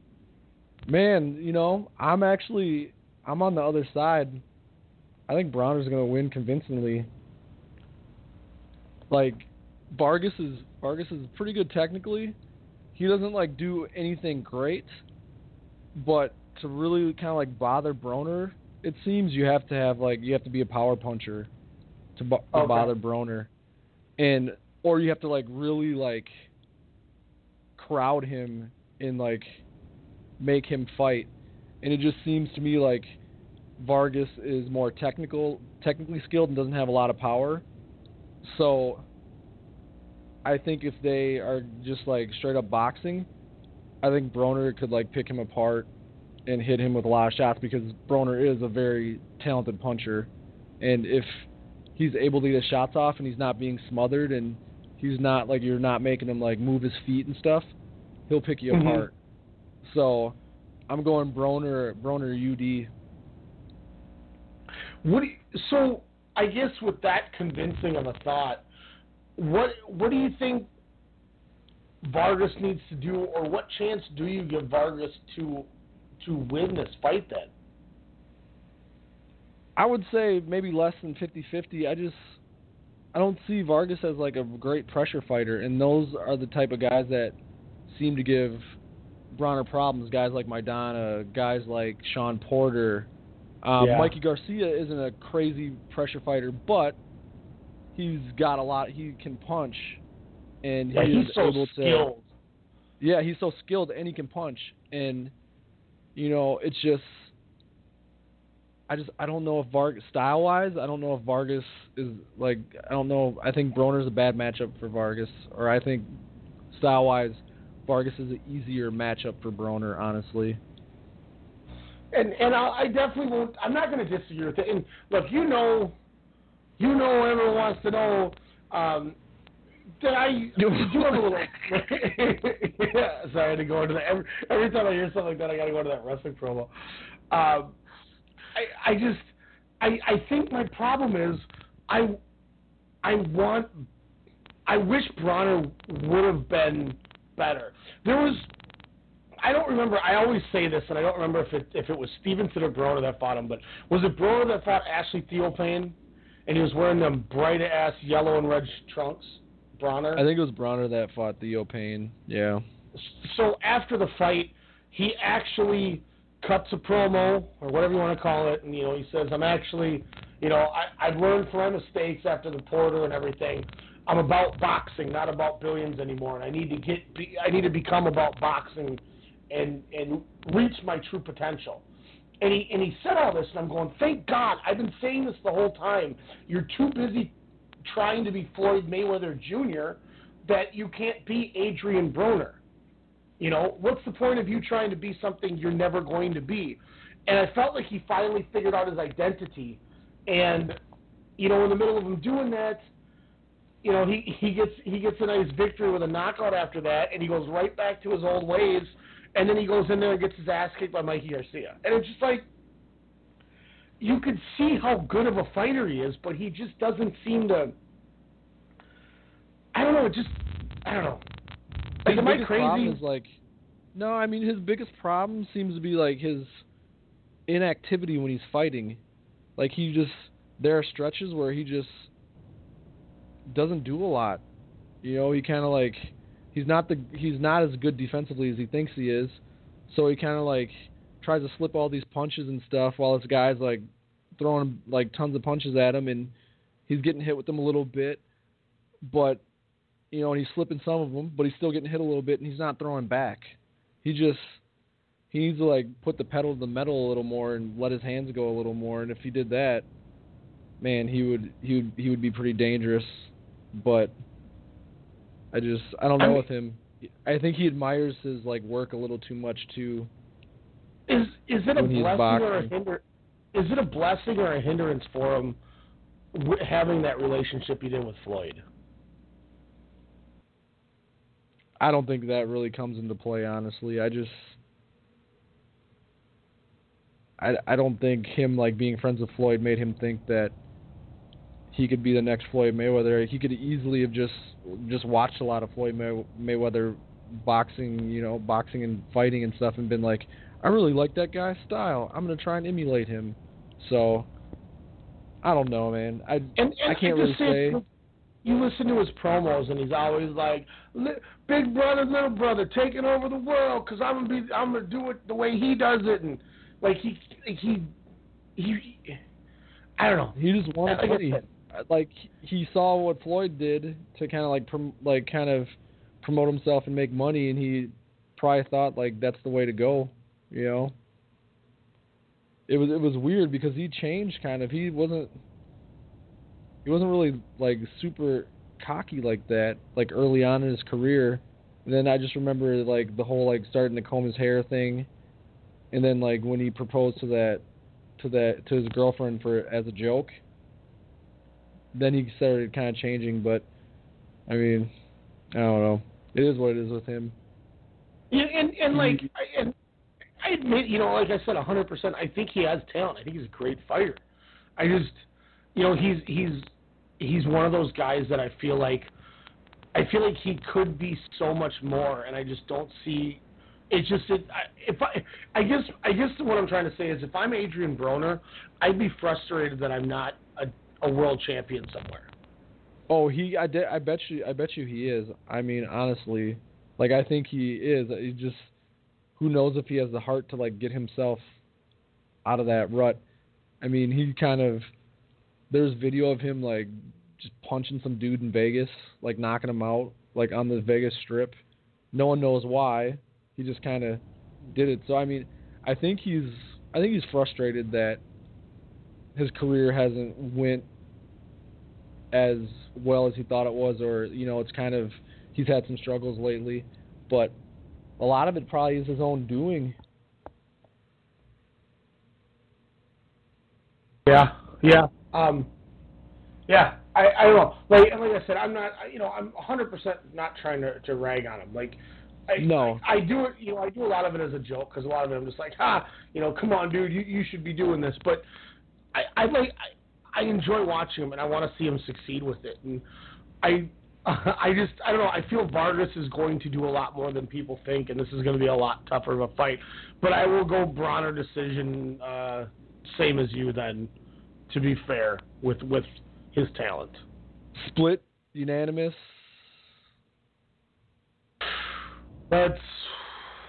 I'm going to go like 116-112, like 8 rounds to 4. Okay. And I think Broner's one of the most talented fighters out there too. There's just something missing there. You know, and maybe that's an example, a better example for an Edner Cherry. You know, it's a guy who's so talented, it just doesn't seem to click. Edner Cherry's not like he's not as a talented fighter as Broner is, though. I think he's more of a he's just more of a tough vet. I don't know, it's weird. With the talent gap between the two, I don't know if it's a great comparison, just because I should say Broner could be so much better, but I think Cherry might have like maxed out his ability because of like how hard he works and how much heart he has. You know what I mean? So I guess let me say it like it probably still doesn't make sense.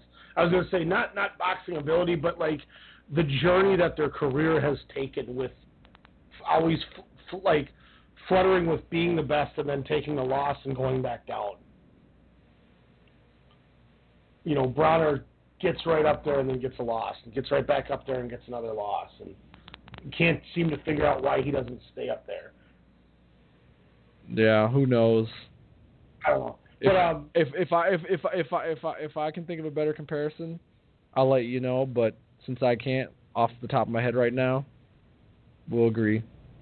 And then, I don't mean to beat a dead horse in the mouth with the whole, Edner Cherry comparison. It just, in my head, I see exactly somebody that I'm trying to compare it to, and every time I try to do that, I can never I can't put my finger on what I'm trying to say, and so I'm trying to grasp to everything I can see, and hope for. That's kind of, to me, comparable fighters would be like a guy like Edner Cherry, and like Raimundo Beltran before Beltran won his title fight. Before, I think Cherry and Beltran would be like a better comparison, just because they both they can fight, but they're not as talented as the guys Adrian Broner, but they've maximized their ability, if I guess that makes sense. Whereas Broner hasn't really maximized his ability. I would compare Broner to a guy who has elite talent, but just hasn't harnessed all of his talent. And I could probably think of a guy, but I just don't know if I can think of a guy right now because I'm kind of tired, and it's kind of short notice for kind of putting me on the spot. So, well, before we move on to the next couple fights, if you had to give Adrian Broner 2 words for advice on how to be a better fighter or how to make his career go to where it should go, what are those 2 words you would say to him? Activity and that's really in better footwork. Honestly, activity and better footwork. That's what I would say for Broner. He stands in the middle of the ring. He stands in the middle of the ring too much, kind of just moving, trying to slip punches and stuff. He's not Mayweather. And his defense isn't as good as his defenses will never be as good as Mayweather's. My 2 words would be this. Be bolder. There's my 2 words. Yes, you got to be bolder. Yes. It wasn't uploading. Here's the one advantage with having 2 computers going at one time is I can make clips now as we're going. And here one more time. Be bolder.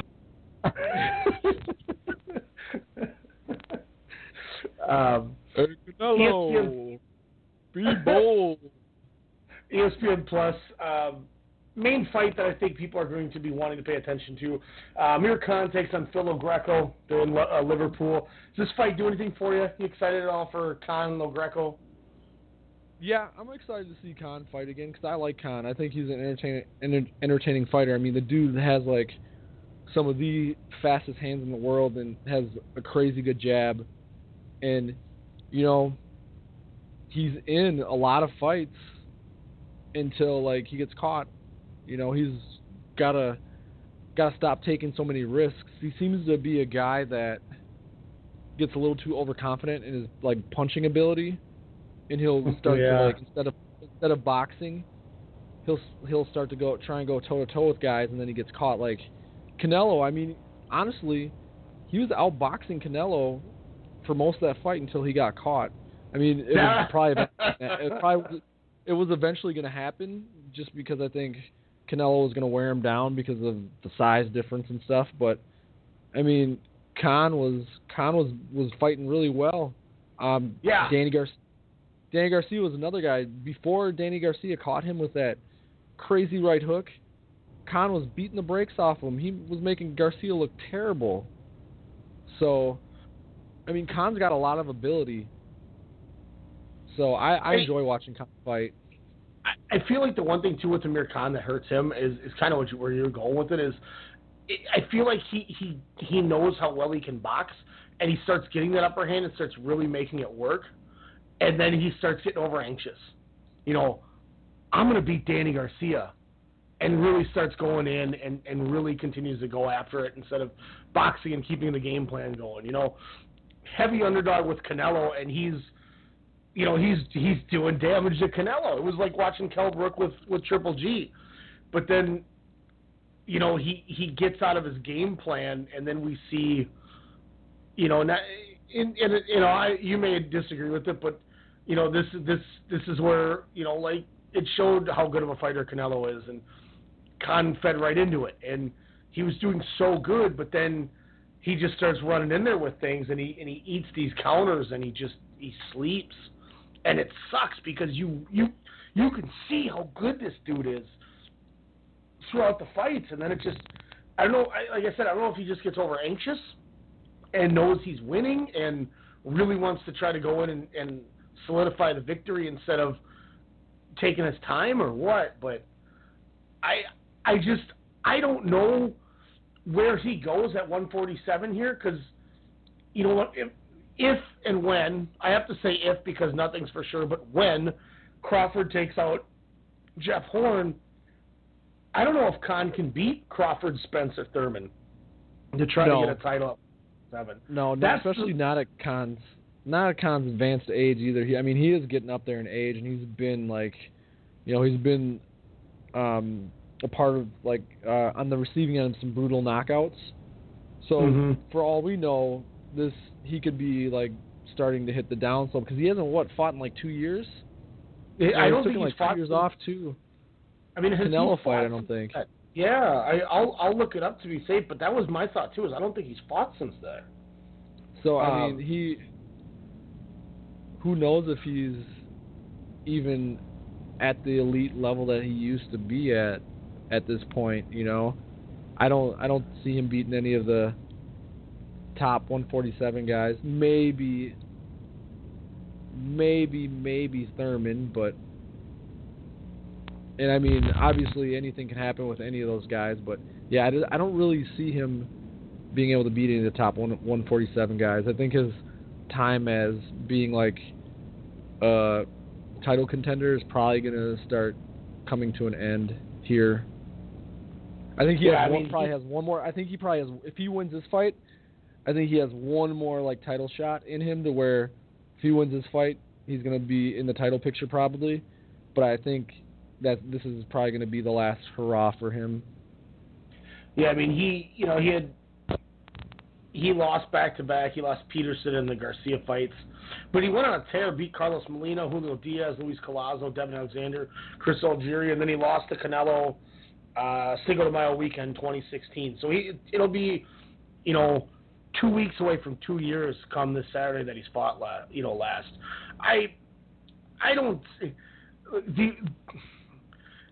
I don't see him getting a title in this division again because, he's not beating Errol Spence to me. Nope. I'm on the side where I feel Keith Thurman until Crawford, really fights in this division coming up in June. I still think Thurman's the pound for pound welterweight champ. I think he's the best fighter in the division. I know other people don't agree with it, but I think Thurman's the best guy in here, so I don't think you're beating Thurman.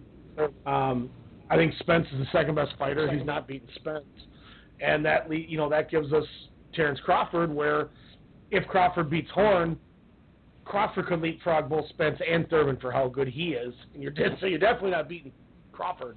I think the only shot that Amir Khan has is if somehow Jeff Horn upsets Crawford, but then I almost think you can't say that because realistically, if Jeff Horn somehow beats Crawford and he just beat Pacquiao, then maybe Jeff Horn really is for real, and Amir Khan's probably not going to beat him then.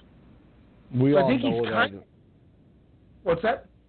Sorry, go ahead, finish your thought. My bad. No, what did you say? Go ahead. I said we all know that Horn didn't beat Pacquiao, though. I mean, no. on the record book, it says that Horn won, but let's be realistic here. If he gets the same type of a victory over Crawford, what do you think that says then if Amir Khan fights him, though? I guess is where I'm going. Like, you really think they'll give Khan a decision if they didn't give Crawford or Pacquiao? No, probably not. So but I'm sure Horn's not going to get any big fights in Australia anytime soon ever again. And here's the thing I'll say too is if he gets a BS decision over Crawford and wins again, I bet you a lot of these guys just avoid him and let him just Adonis Stevenson himself on an island somewhere and they don't even talk to him. Screw that. That belt. We're not all getting screwed out. We'll fight for these 3 titles, and whenever he manages to vacate or lose, then we'll go back for that WBO. Yeah.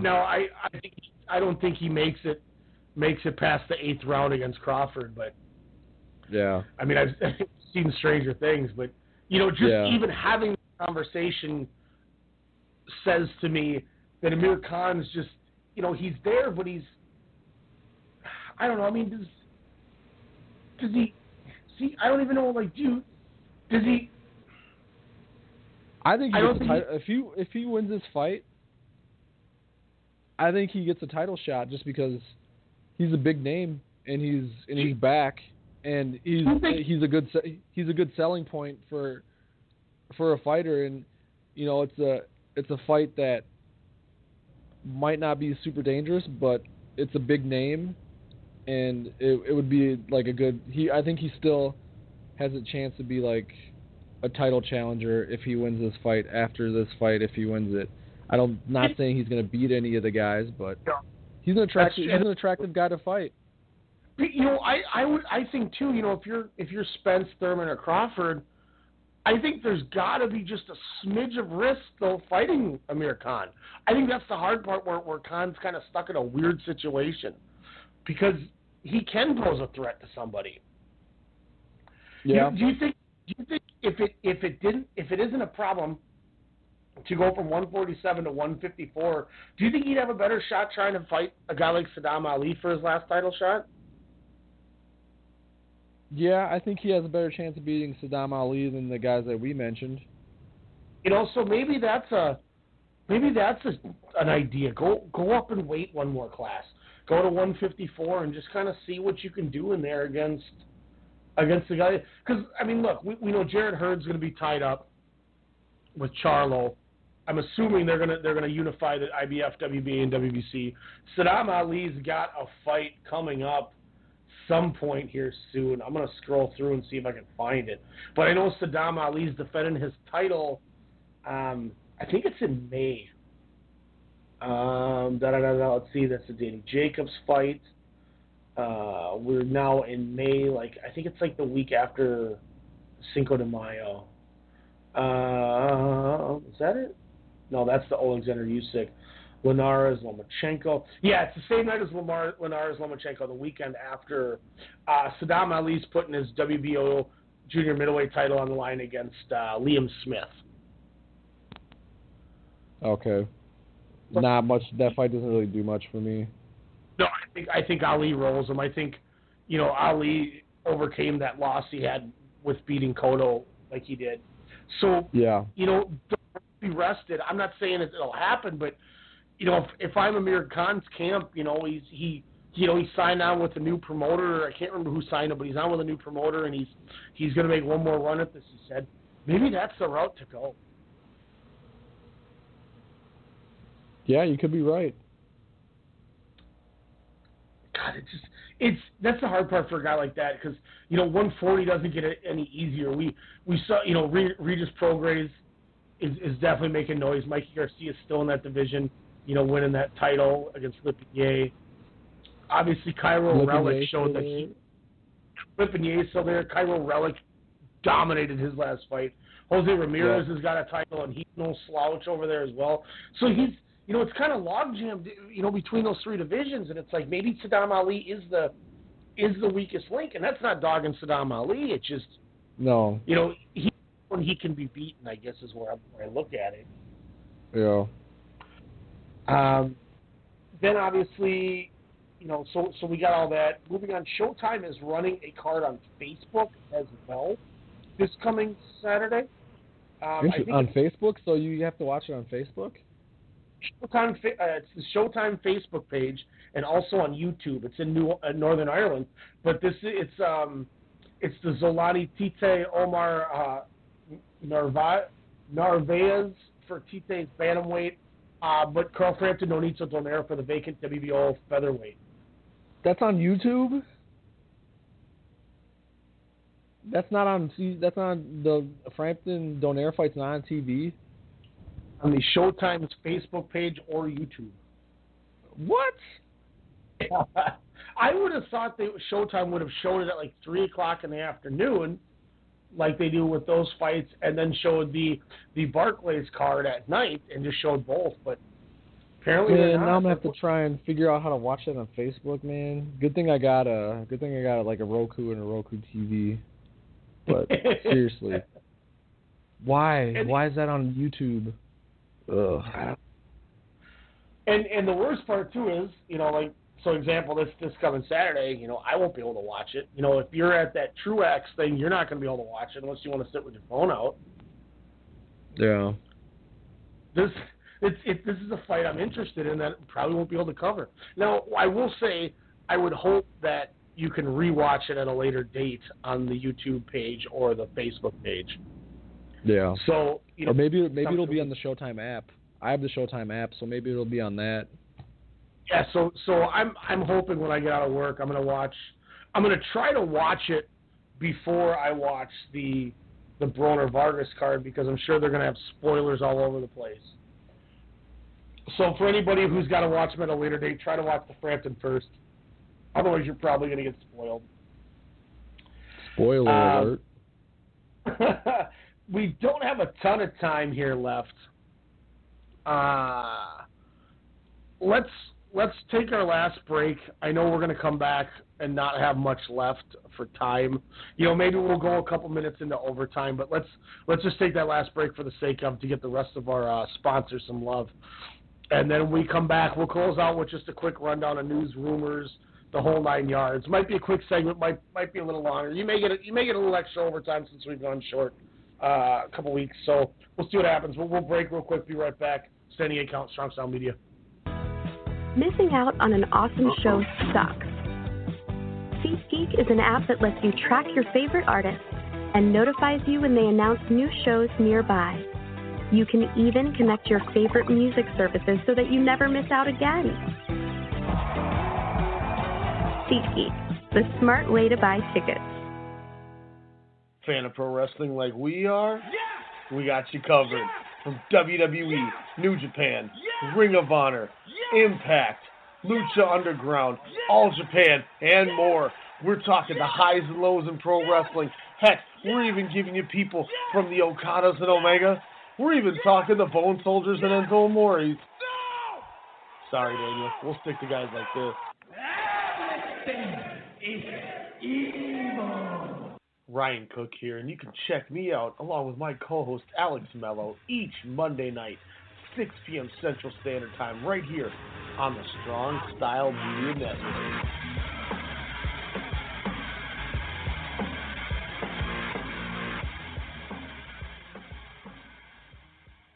Okay, I'm going to get that jersey for Steven. Oh, that Michigan sweatshirt is perfect for Susie. Ryan is going to love this hat. Fanatics.com has great gifts for all the sports fans in your life. Go to Fanatics.com right now and get free shipping and up to 10% cash back on absolutely everything. Every sport, every team. Fanatics.com, where sports fans shop.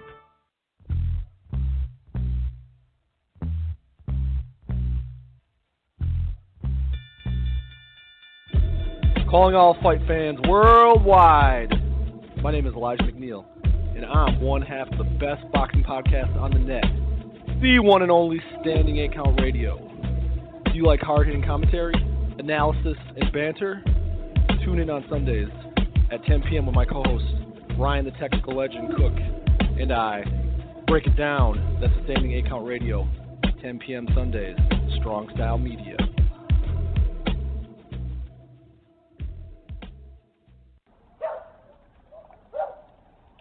Alexa, call Ashley. Yeah, it's about time you called that girl. No, he just talked to that girl 2 hours ago. You gotta let love marinate. Put love in that bag. Marinate. Love gonna be in that bag like, I can't wait to talk to him tomorrow. What? And then after it marinates, you're gonna pull it out. JB, who's Alexa? Say it. Say it, JB. You Alexa. That's right, I'm Alexa. Thanks, guys, but I'll take it from here.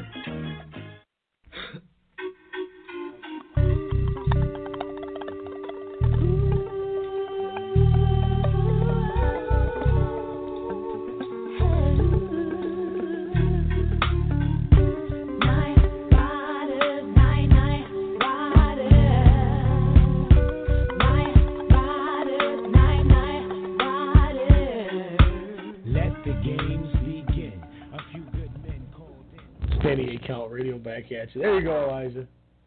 Some OGC. Or no, Boot Camp Click, actually. Boot Camp Click, my bad. Some guys from Boot Camp Click are an OGC, so, but brings me back to the old days, man. I thought that would make you feel better after we heard. Sorry, so just typical, but the music is not hot. Yeah, maybe you need to take your tracks, update your game, and do this thing. Be bolder. Be a little bolder when you do it. Be bolder. Oh, one thing I was going to say about our commercials is I actually listened to the Joe Rogan one, and I can't believe he's like, I got a boner. Yeah, Demetrius noticed it like a month ago what was going on at Lids. And he's like, he said some woman in the store when he was playing WrestleCast in the store, some lady's eyes looked up at the speaker, and he was like, oh God. So every time that commercial comes on now, I put his call, because he'll usually call and I'll just leave his phone on so he can listen that way because he doesn't get good Wi-Fi in there, and I'll put him into a screening room so it's just dead silence until it's over. Then I'll put him back out of it. That was random, but I had to point that out. That I was like, "What?" I thought that was funny. Triple G Gennady Gennadiyevich Golovkin apparently will be making his official decision on Wednesday or Thursday about what he is going to be doing. There isn't enough money for Golovkin to get a high-quality replacement opponent. If he fights on that date without facing his IBF mandatory challenger, Sergey Derevianchenko, then he'll likely be stripped of his title. So part of the problem running into it is if he doesn't fight his mandatory, he may lose that title. 154-pound contender Vanes Martin Rosen is the front runner to face Golovkin on May 5th. But with the decision being made by Team Triple G on Wednesday or Thursday, it suggests that they could very well wait to fight again until September for the Canelo fight. In other words, Golovkin would wind up giving up his May 5th date to sit inactive for an entire year until Canelo is able to fight again in September. That's if Canelo is given a reduced 6-month suspension by the Nevada State Athletic Commission after they meet with him on April 18th for his hearing on his 2 positive tests for clenbuterol. Golovkin has an opponent that the California State Athletic Commission and HBO have both agreed on in 31-year-old Martin Rosen, but the problem is that the IBF hasn't agreed on him, and they likely won't anytime soon because they already have Derevianchenko as their mandatory challenger they want Golovkin to fight on May 5th. Tom Loeffler said at some point we're going to run out of time. Right now it's 3 weeks from Saturday. The arenas are still working with us. The networks are working with us. Unfortunately, when you have fights like this that fall out, not everything is under your control. We're under the gun now just to save May 5th. At this point, what do you think Triple G should do? He has to fight. He has to try and fight someone. He can't sit inactive for a year and go into like a fight with Canelo after sitting for a year. You know what I mean? He's getting older, and his style of fighting, I mean, he's fairly technical, but I mean, he does take some punches and stuff, and his style of fighting, you know, isn't good for older guys. So honestly, you gotta try and stay active somehow and get your fight in, just so you're not like totally rusty when the Canelo fight comes around. Do you think it's one of those situations that Golovkin has kind of played himself into a tougher job and challenge, collecting so many titles because there is mandatory fighters, and if you don't fight them, you can't just pick your opponents as often as you want, and he should just take the Derevianchenko fight and realize that, hey, if collecting belts and unifying this division is my number one thing I want to do, I got to take the less money fighter because I don't want to lose the title. Yeah, that's what I would do, because if he loses a title, then the whole Canelo fight doesn't mean as much as it would if they were fighting for all the titles. Mm-hmm. So it sucks thinking that he kind of, you know, put himself in this situation, which you never expect is going to go the way it goes. But I mean, and you know, the here's drop one off more happens. point. Here's one more point I can make too. Who even know if he gets stripped of his belt? Who even knows if Canelo wants to fight him anymore if he's not a title holder? Canelo could just like skip over and be like, "You're not a title holder anymore. I'm gonna fight someone else." Yeah, you know what's the crap part about that too is Canelo, regardless of what we want to say, is still the A side. He could go fight that guy who took the vacant title now. Yeah. You know, and if he beats him, now he's got one of the titles. If he gets to Billy Joe before Golovkin gets him, beats Billy Joe, now he has the other half of the division, and all the leverage that Triple G has started to make headway of is now gone. Yeah. It sucks. Yeah, crazy situation. So if I'm Triple G, I'm finding a way to fight, and I'm probably just going to take my mandatory because that's what has to be done now in this situation. Yeah, and I don't, you know, I think there's enough boxing purists and fans that aren't going to criticize him to fight Sergey Derevianchenko. I think I'd rather see him fight Derevianchenko than Martin Rosen. You know, Martin Rosen's a 154-pounder that's coming up in weight to fight him. Yeah, I would much rather see him fight Derevianchenko just because I've already seen Martin Rosen fight plenty of times, and he's a good fighter, but I think Triple G beats him fairly easily. Mm-hmm. There might be a little more intrigue for the Derevianchenko fight, just because I think Derevianchenko is a better fighter than Martin Rosen. Mm-hmm. 100%. And like I said, I think that the weight thing is definitely another, you know, kind of hard factor that they need to look at with Martin Rosen. Is I don't see him posing a threat because of that. Yeah. Danny Jacobs says he wants Triple G next after he faces unbeaten junior middleweight contender Maciej Suliecki. Brooklyn Jacobs says Golovkin is just looking to take on soft opposition now. He says that fighters are not running from Golovkin like the way some people believe. Jacobs says that fighters are running toward him and trying to get a fight against him. He said, my goal is to win, however I have to get me the victory. I'm on the cusp of a world title opportunity. I know I'm the mandatory for the WBA title, just waiting for my opportunity. I know those guys aren't in a rush to fight me. Him being a world champion is going to make it harder because Golovkin has all the belts. What do you think of that thought Danny Jacobs has? Do you think people are rushing to try to fight Triple G right now, or is he just kind of trying to get some hype? I think he's just trying to get some hype because, I mean, no one's like jumping at the opportunity to fight Golovkin now. I mean, he can't even find a fight. That's such a good point. I'm glad you caught that. In the middle of all this talking, it's like, well, why can't he get a fight then? So, and I love Jacobs, but I think Jacobs is just trying to get some hype out there so he can maybe, be the next guy that is in the title picture, whether it be against Canelo or Triple G for like the unification of those belts. So yeah, I think it's just a lot of just talk and a lot of just like, I'm just trying to get myself back out there again.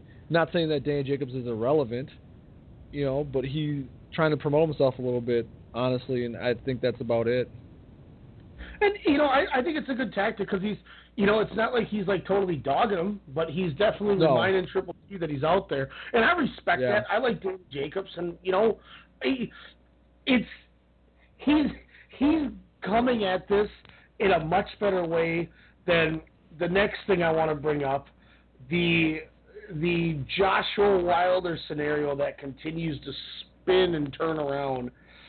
Anthony Joshua says Eddie Hearn says Joshua wants Wilder at Wembley in September. Wilder has already said now that he's agreeable to coming to the UK to face Joshua for their first of two fights between them if he's not comfortable fighting in the US. However, Hearn will likely now need to increase that initial flat fee of $12.5 million that he's offered to Deontay for the fight to become a reality. So it sounds like they're moving on now from knowing that was a stupid offer, and how dumb. Look, whether he agrees with it, whether Hearn made him do it or Joshua agrees with it, Joshua should have never said anything to Wilder about that's a good number, take it. That was stupid. That made him look bad. And I don't mean to dog him, but that pissed me off. And, this was something that we alluded to last week that we didn't say because I didn't want Elijah to break his computer, which about ended our chat session last Wednesday when we talked. But, what we didn't tell you guys was Anthony Joshua endorsed a 80-20 split, that it was a great deal for Wilder. Now, after having days to think about this, Elijah, whether Joshua meant it or Hearn had him say it, that was stupid. Are we in agreement on that? That was a dumb take? Yeah. I think it's very stupid. But I think Joshua's kind of showing that he's a yes man. He might not think it, but he's definitely going along with what his promoter is telling him to do. Whether it be like the, huh? Oh, I was agreeing with you. And he's young too, which definitely makes him easier impressionable. Yeah. And I'm not the biggest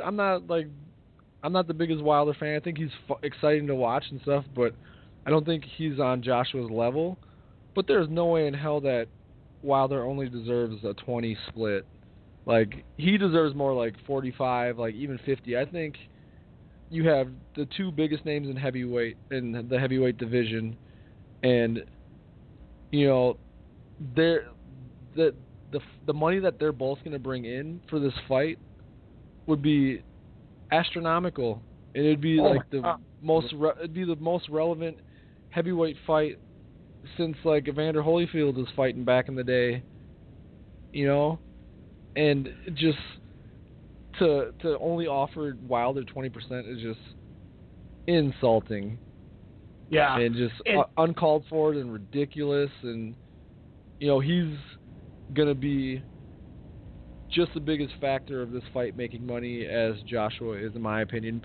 Maybe not so much if they fight in Europe, just because of the pro Joshua crowd over there.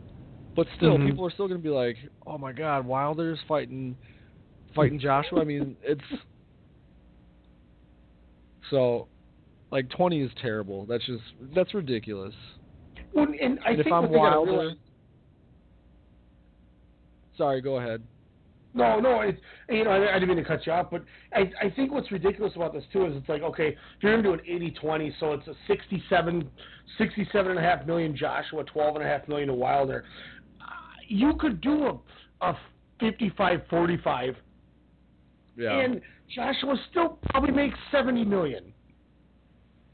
Yeah. You know, they gave Joseph Parker 33%. We talked about that last week, how it makes no sense that they're offering him 13% less than a guy who he's better. You know, he's a much better draw, and you know he's 1-1A with Joshua on top of the division. It's what everyone wants. If you put those two in the ring together, the tickets are going to sell themselves. He's going to make as much if they do the split. I don't think and I think what Eddie Hearn is thinking with this 80-20 is he's thinking that it's going to draw what the Parker fight did. This thing is going to blow the Parker fight out of the water because the American audience, they could sell this on Showtime pay-per-view and get 1 million buys from America. Yeah. And you're going to make $300 million from that. Yeah, and a lot of this could be too like Eddie Hearn like just kind of not wanting to work with Finkel. You know? Because, I mean, obviously, if I'm Deontay Wilder and they come to me with that offer, I'm telling them to fuck off. Excuse my language, but I'm not even entertaining to fight for that. Like, that's insulting. And, you know, Hearn and Finkel have, like, issues and stuff, and I think a lot of it could be that Hearn is just being stubborn and trying not to work with these guys just because he has some animosity towards them too. You know what I mean? So here's where I'm going to give you a massive downer, but I think there is a positive that we'll come back with. So this is going to get really frustrating even more, but then I think it's going to rise and become unfrustrating. But here's the latest after all of this is done.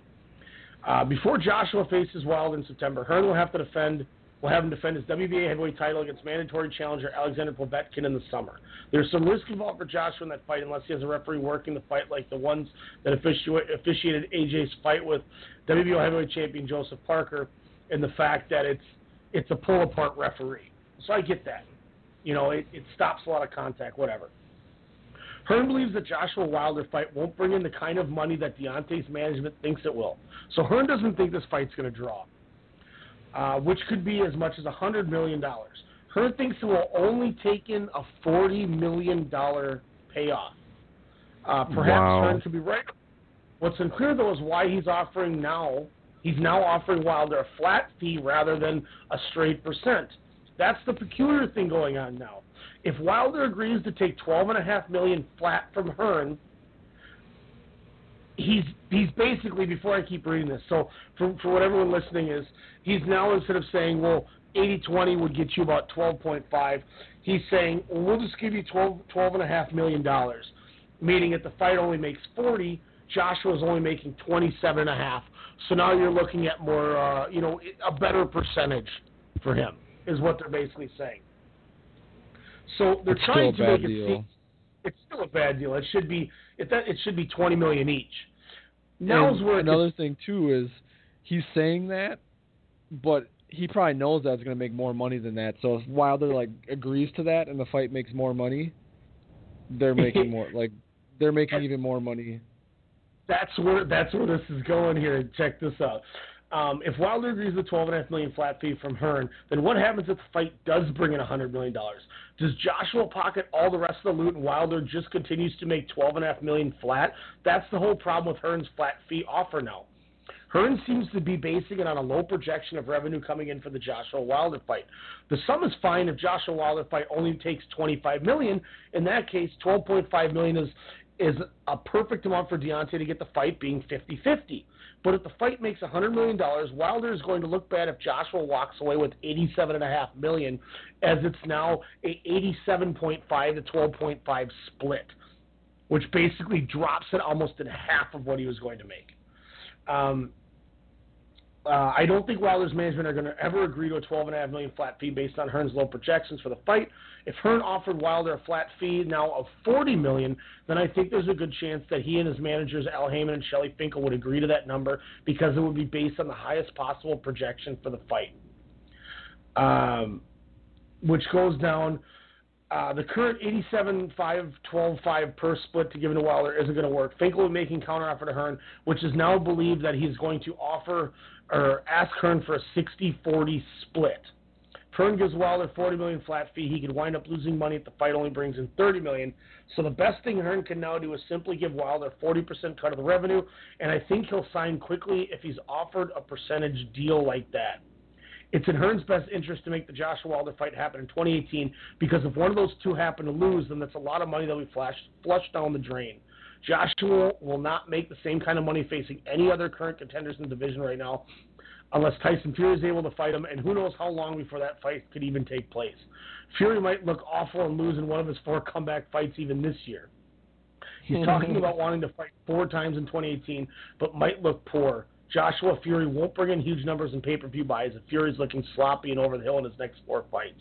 Wilder 32 is probably the best bet for Joshua to make a huge amount of money fighting right now until some of the younger guys like Daniel Dubois start making waves at the upper levels of the division. So from the sounds of it is he's offering him an extreme low offer, extremely worse than before, which is just asinine and egregious. But it sounds like Finkel is going to come back with 60-40 and not the 50-50, which is going to be less than what they were saying they wanted. Maybe Eddie Hearn agrees to the deal and we get it in September at 60-40, which I still think is low, but I would still take it. What do you think if it gets 60-40? Is that, as much as maybe it isn't fair, is it better to just take it, and if you win, now you hold the leverage against Eddie Hearn? Yeah, I think even though it's not what I would like, it's not like the 100% most ideal thing, I think I would take a 60-40 if they offered it to me because, you know, it's definitely a lot better than a flat fee of 12.7, and 60-40 would probably be the highest that they would absolutely go.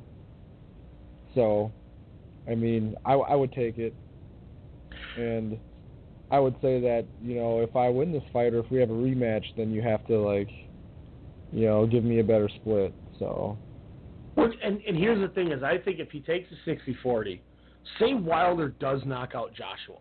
Because I think that fight's going to go, I think it's going to be Joshua decision or Wilder knockout. I don't think Wilder can outpoint him. I think his only hope is to knock him out. I think Joshua's that good, but I think Wilder's that dangerous. So I think that's kind of how I equate the fight would go. Now, I could be wrong, but the logical answer for that is, to me, is that. If Wilder does knock him out, does Wilder now have control? Does he get to look at Eddie Hearn and Anthony Joshua and go, hey, I got all the belts. Now let's talk numbers. I mean, or does Joshua still have the leverage because of the fan base and overseas?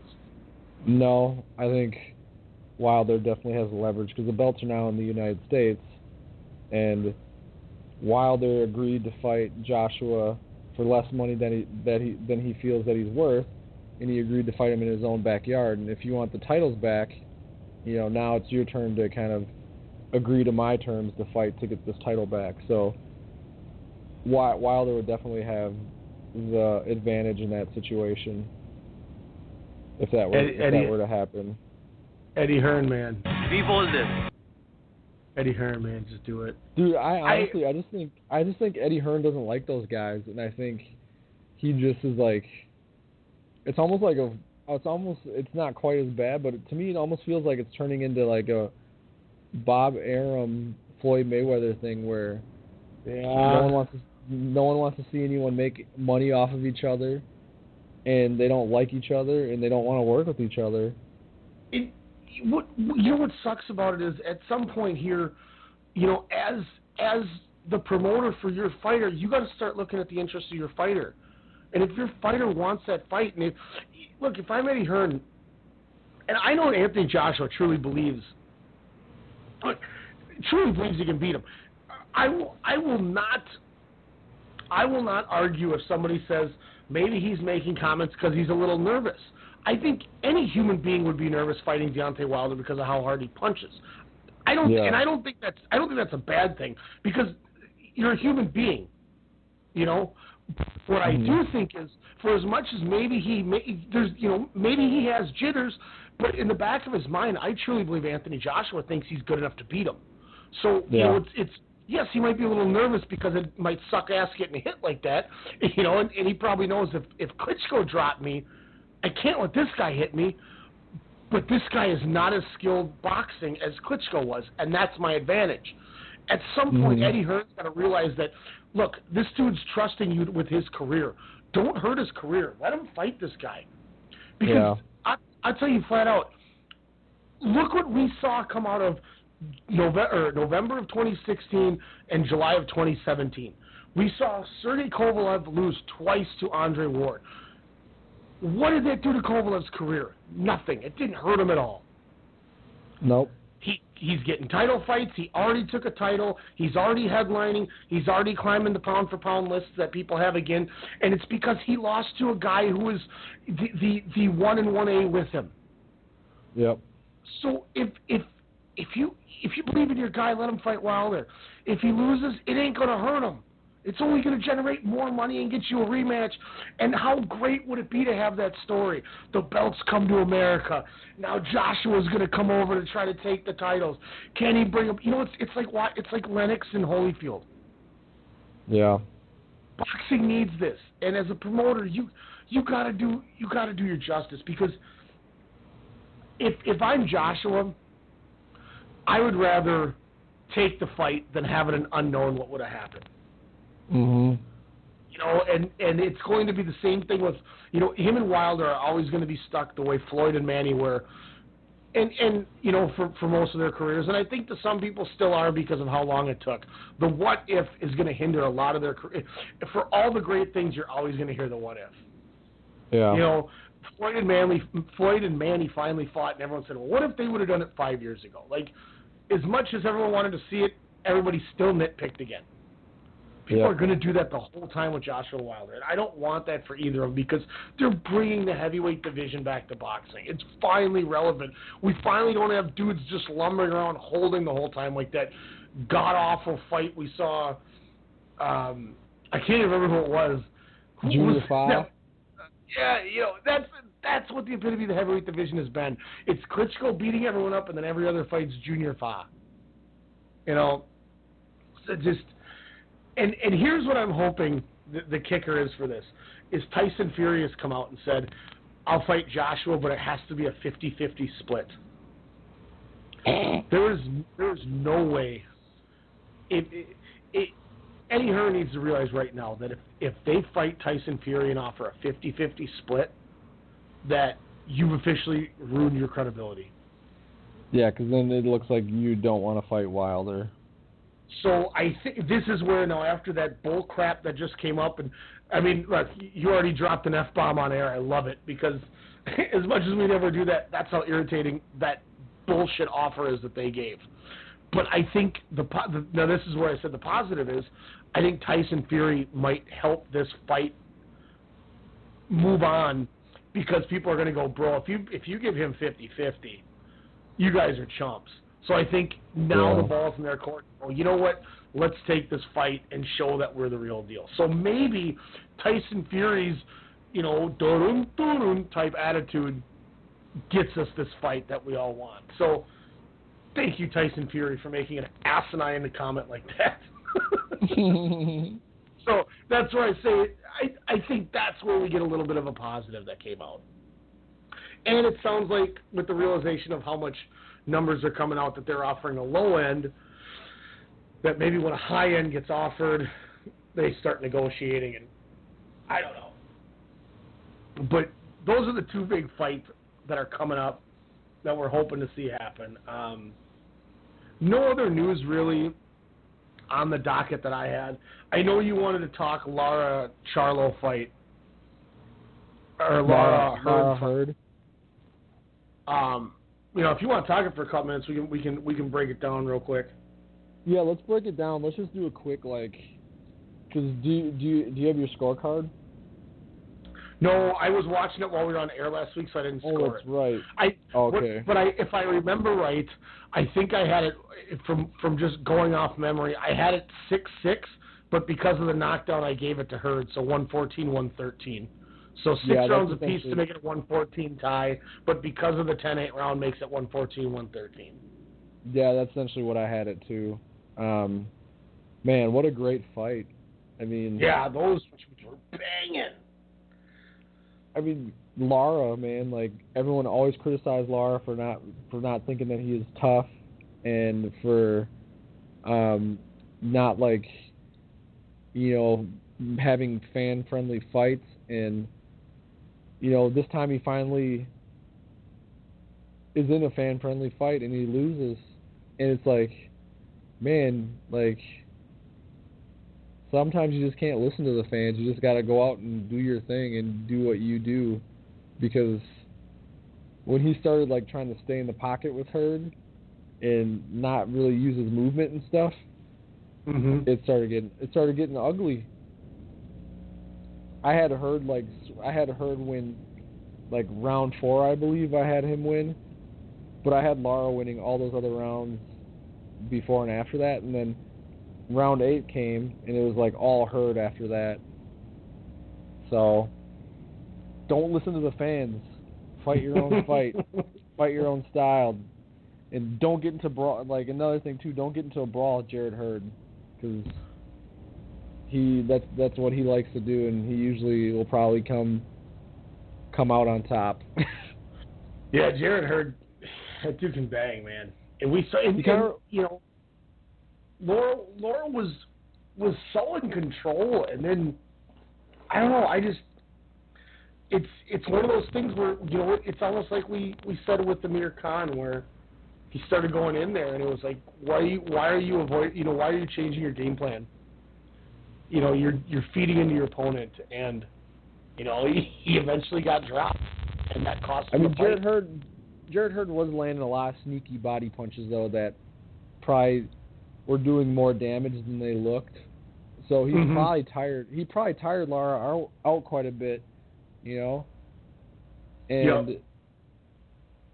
it was just God. It was like a tale of two different fights. I mean, for most of the fight, Lara was on the outside in control, hitting them with just clean counter punches, just clean punches, and then throwing in some combinations in there and stuff. And Hurd at times looked like he didn't really have an answer for it. He kind of fights like a more athletic Antonio Margarito to me. I feel like I'm watching a more athletic Margarito fight when I watch Hurd fight, and it's he's a fun fighter to watch. Yeah, he's definitely entertaining. I do enjoy watching him fight. I did want to ask you real quick before we wrap up. Now the talk obviously is Charlo Hurd. What do you think Austin Trout? Because now I believe Trout's fighting the other. Is Trout fighting the other Charlo? Yeah, he's fighting the other Charlo. Okay. So what do you think? What do you think with a Hurd Charlo matchup? I mean, who do you got? I got Charlo just because I think Charlo's can box, and he's a bigger guy than Lara, so I think he can withstand. I think he could withstand Hurd's pressure a lot better, because I mean if you looked at the fight and watched the fight, the size difference between Lara and Hurd was gigantic. It was like a massive size difference, and I feel like Charlo can handle his pressure better, and I feel like Charlo can do more damage, as in like probably hurting Hurd with his punches if he lands like clean punches like Lara was. So. Oh, yep. Yeah, I got Charlo in a pretty close fight, but I've got Charlo. Yeah, I'm with you on that. Next week we'll talk about these fights, kind of leading into what's going on, leading into Cinco de Mayo weekend as well. We'll break down what's coming up April 28th, and kind of leading into the May season where boxing really seems to ramp up here. Next couple months after this are going to be really, really good with fights. Also next week we'll have our pound-for-pound lists updated for quarter number 2 here. It'll be interesting to see, now that a lot of these guys have had a chance to have a fight, where we changed and where we slot from where we had past rankings. So that'll be interesting. Also, real quick, I know this is Tuesday related, but shout out to the Timberwolves. Only lost by 3. Almost beat the Rockets tonight, but Harden went off at the very end. Dude, Butler's my guy. I love buckets, but what kind of shot was that at the end of the game, man? I didn't get to see the end of it. I saw up until like halfway through. I saw when they were leading in the third, and then I fell asleep for like a half an hour before we went on air. So I mean, at least they showed they can kind of play. Now I don't know if it's going to last into the next game, but also shout out to the Minnesota Wild, 6-2 victory at home over the Winnipeg Jets tonight. Beat the piss out of them. And real quick, Vegas, they just finished this game. They are now up 3-0 against the Kings. They're about to sweep them. Maybe they're for real. Wow. And also, as I said last night on our group Xbox meeting, let's hope Victor Oladipo can go ham. We are now 3 losses away from my Lakers getting a king, because the Pacers beat the hell out of Cleveland today. Yeah, I saw that. Come to LA. Come to LA where we can shower you. We could shower you. So shout out to the Indiana Pacers for helping my dream of getting back to the playoffs. Maybe a week away, because I'll tell you what though, not to keep talking sports, but I knew the Pacers were going to be difficult, but if they're going to come playing like that, holy crap, they're going to cause some problems for Toronto in the second round. Oh man. Yeah. Here's going to be my question. I'm going to leave you with Elijah, and you can call in on Tuesday and give me your answer, or we can just banter on if you put on your headset after this. Did Indiana win the trade with OKC? That's my leaving it to you question. We'll be back next Sunday talking some more boxing. Shout out to all the guys too that came out representing Minnesota on Friday. Shout out to Gizzy calling in, talking some boxing with us as always. Can't wait to see what's going to happen with him June, July. Oh, making some fights. Standing 8 count. We'll be back next Sunday night, 10 p.m. Central Standard Time on your dial. For myself and Elijah McNeil, we'll catch y'all. Standing 8 count. Peace out. Bye. Using an overpriced trash bag. Pricey, pricey, pricey! A bag that breaks. Whippy, whippy, whippy! Or a smelly bag. Stinky, stinky, stinky! Time to switch to Hefty Ultra Strong trash bags, always at an ultra low price. Hefty, hefty, hefty! They're our best bags yet, and they cost less than Glad Force Flex were sold head to head. So you'll be happy, happy, happy! Hefty Ultra Strong with Arm & Hammer odor control, available at Sam's Club. Hefty, hefty, hefty!